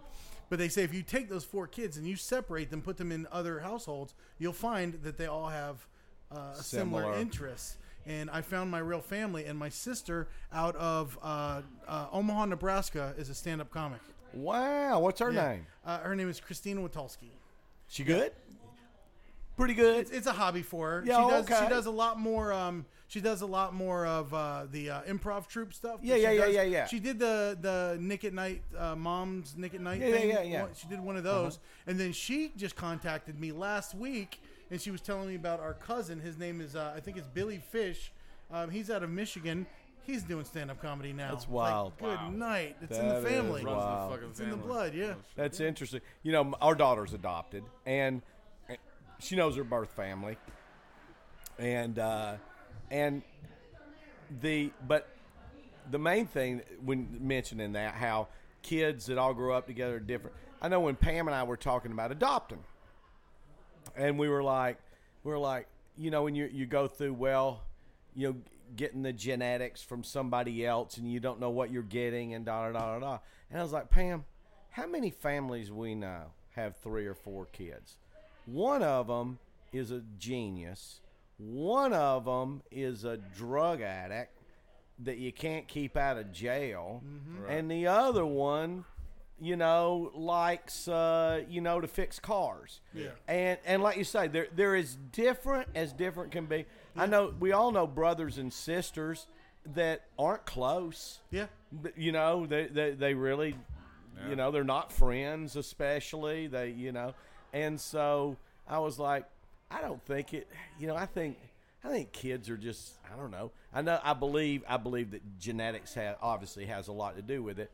But I think every baby, I mean, at 63, I've seen now a lot of children that I've watched from birth to now grown up. Right. And you know what?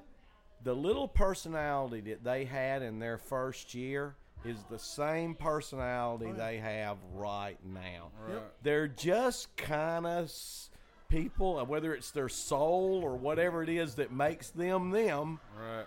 And to me, and that's the thing that, to me, it makes you go, people have souls. You know, that there's something that just makes them uniquely them. Because, you know, because I've seen people go through environmental things that you would think would really change them, really make them different from their basic core, how they were. Yeah. Not really. Not Yeah, really. really. You know, not a lot. You know, they're just how they are. Yeah. Yeah. I didn't know cool. I didn't know your daughter was adopted. Now, Yep. does she connect with the real family? Yeah, well, the thing that happened with us was, and she doesn't, you know, she has an okay relationship with them, you know, but unfortunately, and it's just the reason she is adopted is because that family had issues and some problems and challenges and things that if they didn't, well, she wouldn't be with me. Yeah. You know what I mean? Right. And those issues and things like that are, you know, the way Taylor's been brought up and the way that birth family, even with siblings and stuff that are there, have been brought up. They're just very different. Yeah. You know what I mean? And a lot of it comes from just, you know, poverty and you know, that sort of thing. And you know, so she's tried to connect, and I think out of all the siblings, there's one that her and him kind of, you know, when they talk and they get along and can get along. Yeah. You know, I think the others. So, you know, but that was, you know, one of the things that I think we learned that in her case that we would have done differently was when she was born, her birth mother had 4 kids total. One was adopted, Taylor. She had 2 daughters, older, and then after Taylor, she had 1 more son. Basically, every time she had a new husband, she was going to have a baby with that husband.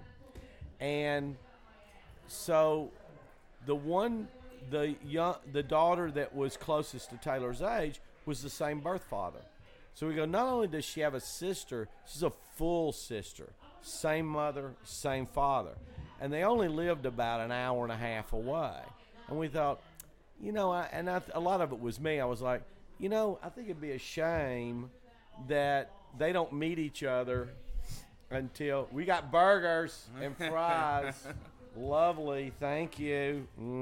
That's great. That's an Oscar burger. Those are famous.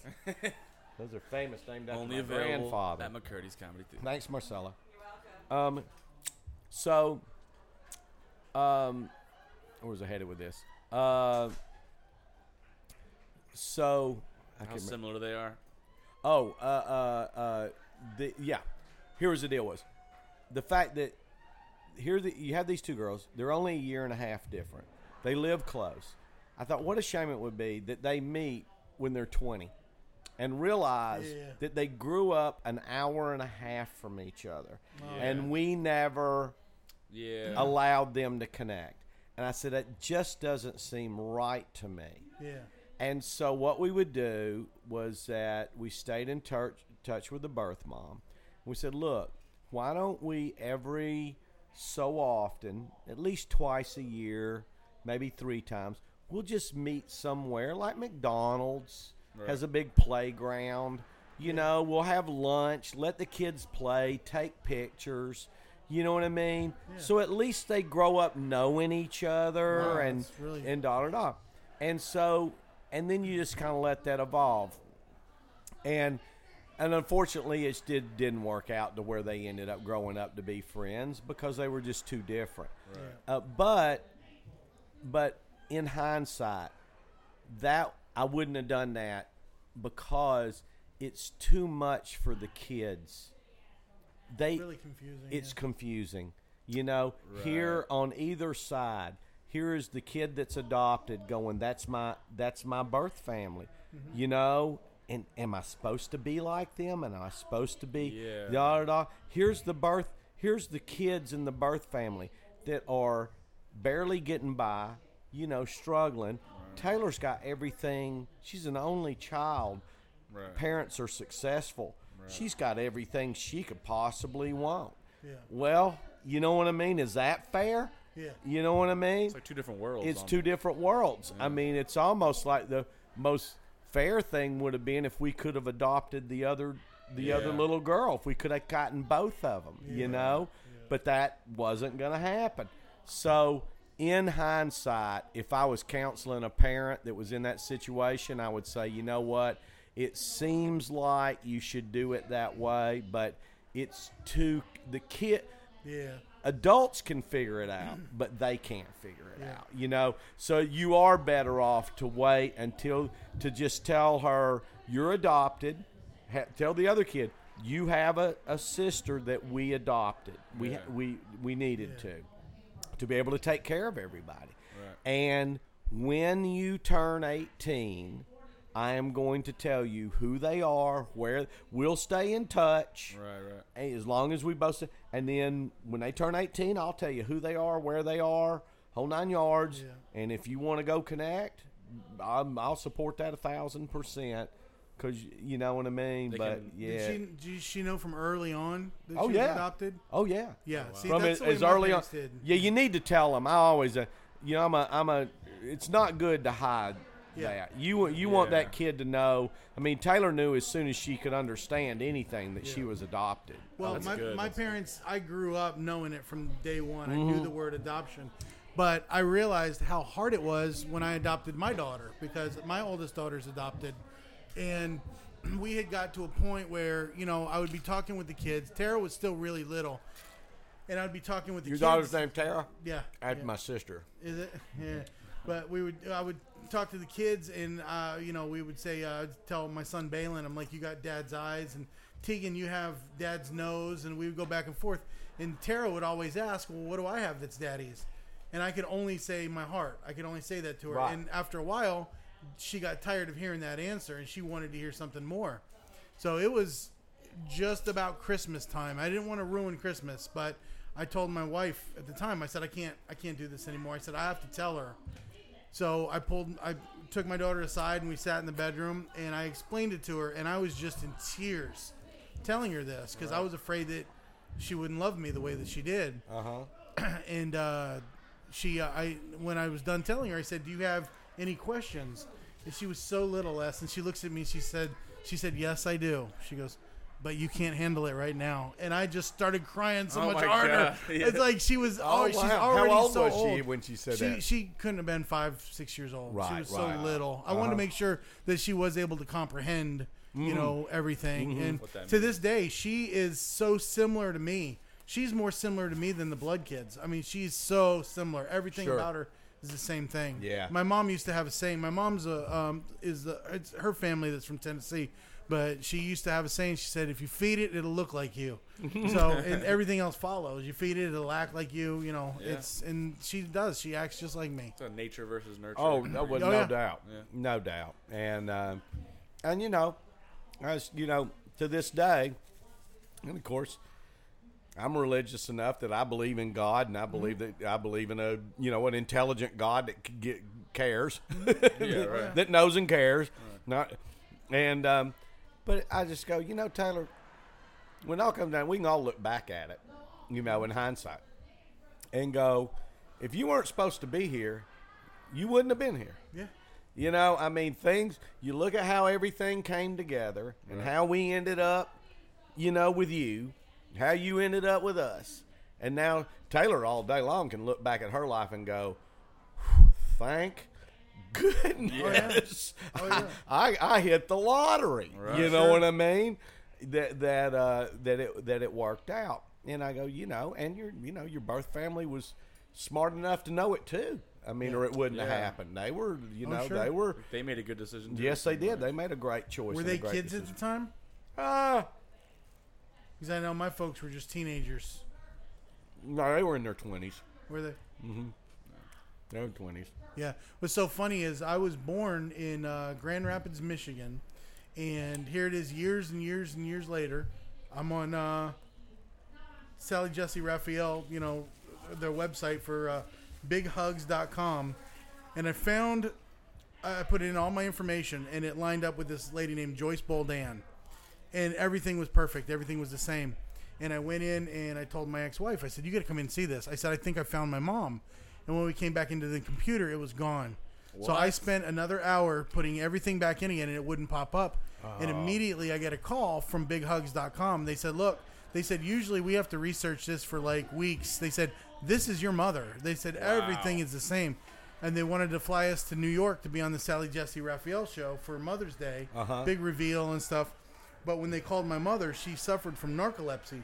And she was afraid that she was going to fall asleep on the stage. Right. And she didn't want to be embarrassed. So they said, well, you know what? They said, well, we still want to find out some other stuff. And as they were asking her to re-give them some of the information, they screwed up and said something they shouldn't have. And she realized that they found me. So they just went ahead and gave her the information. They gave me the information. She was in the big lake. Okeechobee. Yeah. It's up in Lake Okeechobee. Oh. So from shit. all that distance from here to Michigan, she was just hours away from me. I went and saw her. Wow. And then as I was talking to her, I told her what area I live in. And she said, I got a friend that lives over in that area. She goes, his name is Gordon. He works at a gas station over on 9th Street in St. Pete, over near 9th and Gandy. And I said, are you talking about full service Gordo? I said, I've been dealing with Gordon for years. I said, he's not my dad, is he? And she said, no. Like, I've been dealing with this guy for 20 years, and he's Small best world. friends with my mom. Ain't that crazy? It is such a small crazy. world. It is small world. It ain't 6 degrees of separation. It's like 3, maybe. Oh, yeah. It Oh, yeah. really is. That's how close we are as a culture. That's a great story. We know comedian Julie Scoggins, she just found her mother, her birth mom, I think 2 years ago, Right. 2 or 3, and she was over in Orlando, and she found her, and then she found her on Facebook. What? And she started to kind of, watch her and and she friended her, and I think was the way it works, what she told me. And then there was a point where she messaged her through Facebook. Oh my gosh. And somehow she let her know that I think I'm your daughter. And if you don't want this to go any further, I totally get it. You know what I mean? I totally get it. I don't want to force the issue or anything. And I think it was, I think the way Julie tells it, I don't think it happened immediately, but so she wasn't quite sure. But then at some point she was like, "Nah, man, that's cool." Wow. Went over there, and of course now they have Yeah, that's a cheeseburger, baby. That's a famous Oscar burger. cheeseburger. That's an Oscar burger. That was an 8 on And the Richter scale yes, right it there. is. And a Sam Adams. So anyway, that's a great story, man. You know, Chris Coles just found his family. Oh, really? He literally just found his family, and it was maybe a month ago, and they just flew down to visit with him, and they spent time with him. He had pictures online on Facebook of him bringing his family up on stage with him while I was performing. His mom and his sister, I believe, came to visit him. Oh, that's cool. But yeah, I was very happy to see it. He was ecstatic. He was just ecstatic. Well, I mean, I wish more. When people are, it's just like if you want to have children and you're able, you're able. And when I say able to raise a kid, you don't have to have money. You don't have to be rich. You know what I mean? You can be just getting by and raise kids fine. You know what I mean? I mean, hell, Dolly Parton's the superstar that from that. Yeah. That She grew up on the other side of Oak Ridge from my mom. My mom absolutely went to school with Dolly. Exactly. Oh, shit. And we'll always say we had a great life.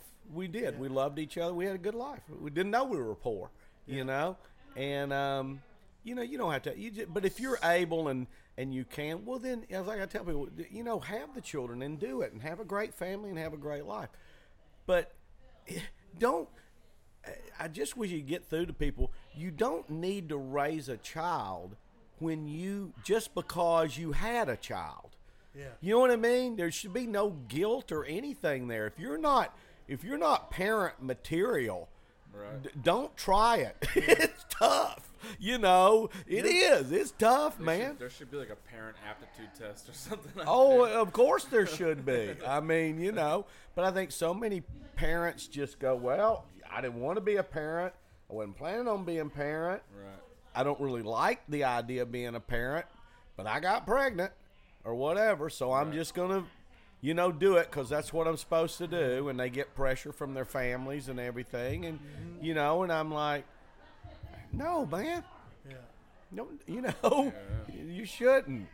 You shouldn't feel like you have to. Yeah.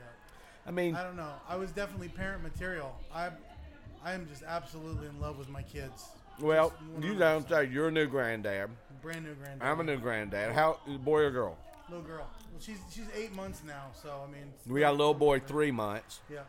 And my daughter,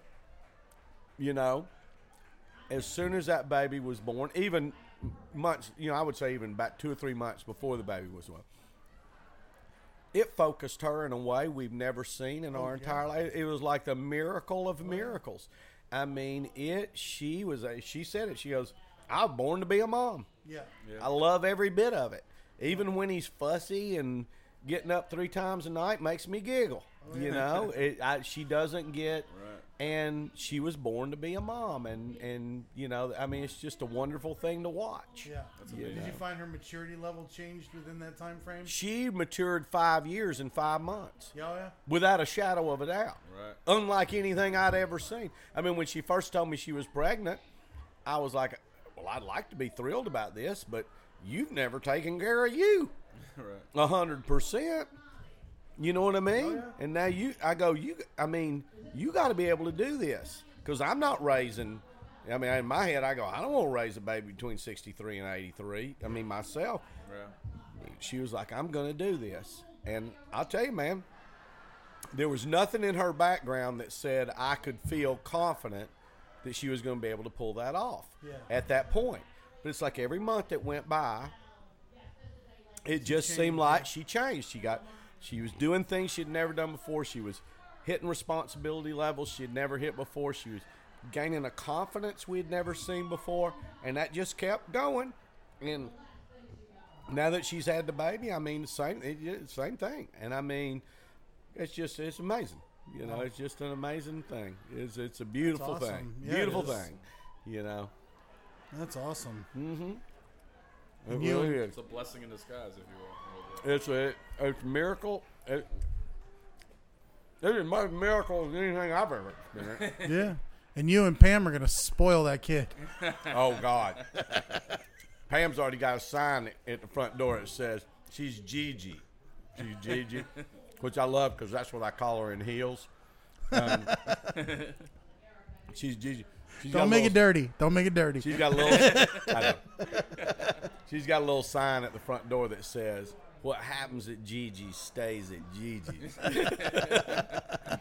Taylor came and she goes, "I don't know if I like that or not." I go, "Well, get used to it." That's funny. And it's cute already. He's only 3 months, and already I was telling Taylor, I said, just in the past 2 or 3 weeks, he fusses if I hold him up to my chest, like on my shoulder, just cradle him, cuddle him like that. He'll fuss. And then as soon as I put him on my knee, sitting up, happy as a clam. He's like, "Nah, man, I don't want you holding me that way. Yeah. Put me on your knee like I'm a boy. You're a guy. I'm a guy. Sit me on the knee. Let's watch the ball game." This is awkward. Yeah, this is awkward. The cuddling shit. He was born. We ended that. That was after 8 weeks. We're done with that shit, right? And he was born a man's man. and Taylor goes, "That's the way he is with me now." I said, "But you know who the only person that can cuddle him? Gigi. Hey, Gigi. Yeah. Gigi can still." And Taylor's like, "That pisses me off." I said, "Hey, it pisses me off. I'm second fiddle now. I don't even get to do that." Shit. Oh, God. Oh. They went and got him a leprechaun outfit the other day because St. Patty's coming up. And I even supported it. I shouldn't have. And she sent me a picture with that on with the little hat and everything. He's got a real man face. You know how babies can be androgynous? You don't know if they're boy or girl. This one's like, he looks like a little old man. He does. Looks like a little old bald man. And they put that thing on. I go, "Oh, my God. He's the fucking leprechaun." He looks just like it. It's hilarious. I said, "I'll see that picture one day." And Pam said, "I'm going to tell him you encouraged this." I said, "I know. I'll tell him. I'll apologize." I ain't going to let it happen anymore. Oh, man. Damn, Detroit's beating Tampa Bay's. Tampa Bay's had a little losing streak here going into the end of the season. But I don't think that's wholly bad. I mean, I think they still got the best record in hockey. And Tampa? Yeah. Oh, they do. I feel like every year they have a great Well, this year season. especially. And I'm hoping that go ahead and get your going into the playoffs, everybody's healthy. Go ahead and get these out of the way. Right. You lose a few games right now. They were on a streak there for a little while, But it's amazing when you tell people that Tampa, we have baseball, we have football, we have soccer, we have hockey, and it's a hockey town. Oh, yeah. I know. It is a hockey town. It's crazy. One of my first headlinings, I was looking for somebody to feature for me, and nobody was available. So I took my buddy Chris Gorgeous. Now, Chris is short of him, he's one of the most energetic comics on stage when he's going. And for about a month, I would call Chris all the time and I say, "Look, just dial it down." I said, "This is my first time headlining. Just dial it down for me. Just dial it down." So on the day of the show, we got out to Lakeland to do the show, and I told him, I said, I feel awful. I said, "I want you to go up there and do what you do. If I can't follow you, I'll never do it again. But I want you to go up and have as much fun as I plan on having. Mm-hmm. Let's do this." So he gets up on stage, and it's Winner's Circle, so it's a sports bar, and they're playing hockey on there, and it's Tampa versus Boston, and so Chris gets up there, and the first thing that he has the MC announce is he's a Boston comic, and they booed him for the first 5 minutes. God. I got up there. My first line was, I said, "Chris would have been better by telling you people he was from Iraq." I said, because you go up there when Boston's beating the hell out of Tampa and tell them you're from Boston, they're gonna hate you. Did you hear the guy in the audience when I was talking to? Had a girl birthday. Is your husband here? Yeah. What's his name? Manoog. You go, Manoog? I go, "What's that?" She goes, "He's Armenian." I said, do you speak enough English to understand? I said, are you first generation? He goes, yes. I said, do you understand enough English? Do you understand what I'm saying with my southern accent? He goes, about 60%. I said, oh, that's good in stand-up comedy. 60. I said, just play along with the others. Just nod and smile. So you can work with that. So I was talking back and forth to him, and so he was getting comfortable. We're having fun. He goes, yes, I am that, and I'm a terrorist, too. And the crowd went. They did not laugh. They would not laugh. And I was like, Manoog, I give you this, man. Nice attempt. Your timing was way the fuck off. But good shot. I know where you're headed with it. The comedy's hard, isn't it? Exactly. Oh, God. That's funny. I had a lady in here one night. It was her birthday. Accent. Where you from?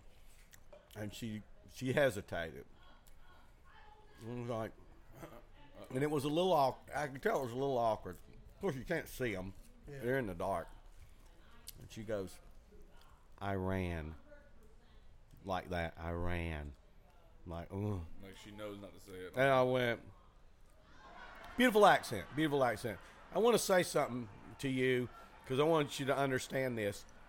All this audience and me all know that 90% of the world are good, kind, wonderful people. 10%'s fucking it up for everybody. I don't care where you're from. That's everybody. And everybody applauded and da-da-da.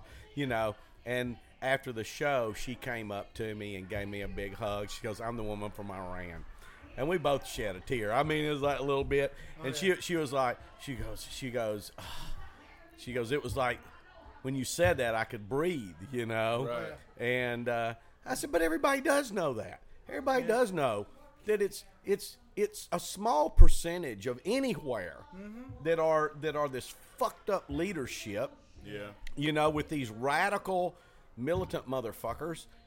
That really rarely represents the population base. Oh, yeah. The population wants to raise their family, go to work, make a decent amount of money so that they can have a house and the kids can go play soccer and go to school. I mean, and just... Gotta go get Eric. Eric Myer!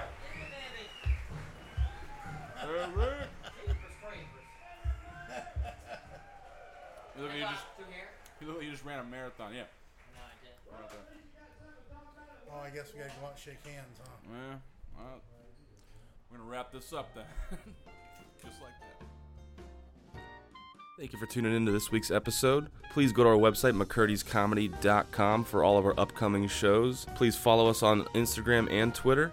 And if you liked Eric Myers, please follow him at Eric Myers Comedy. And also look up Bill Bull Ohse. That's Bill Bull Ohse. The last name Ohse. And please stay tuned for our next episode next week.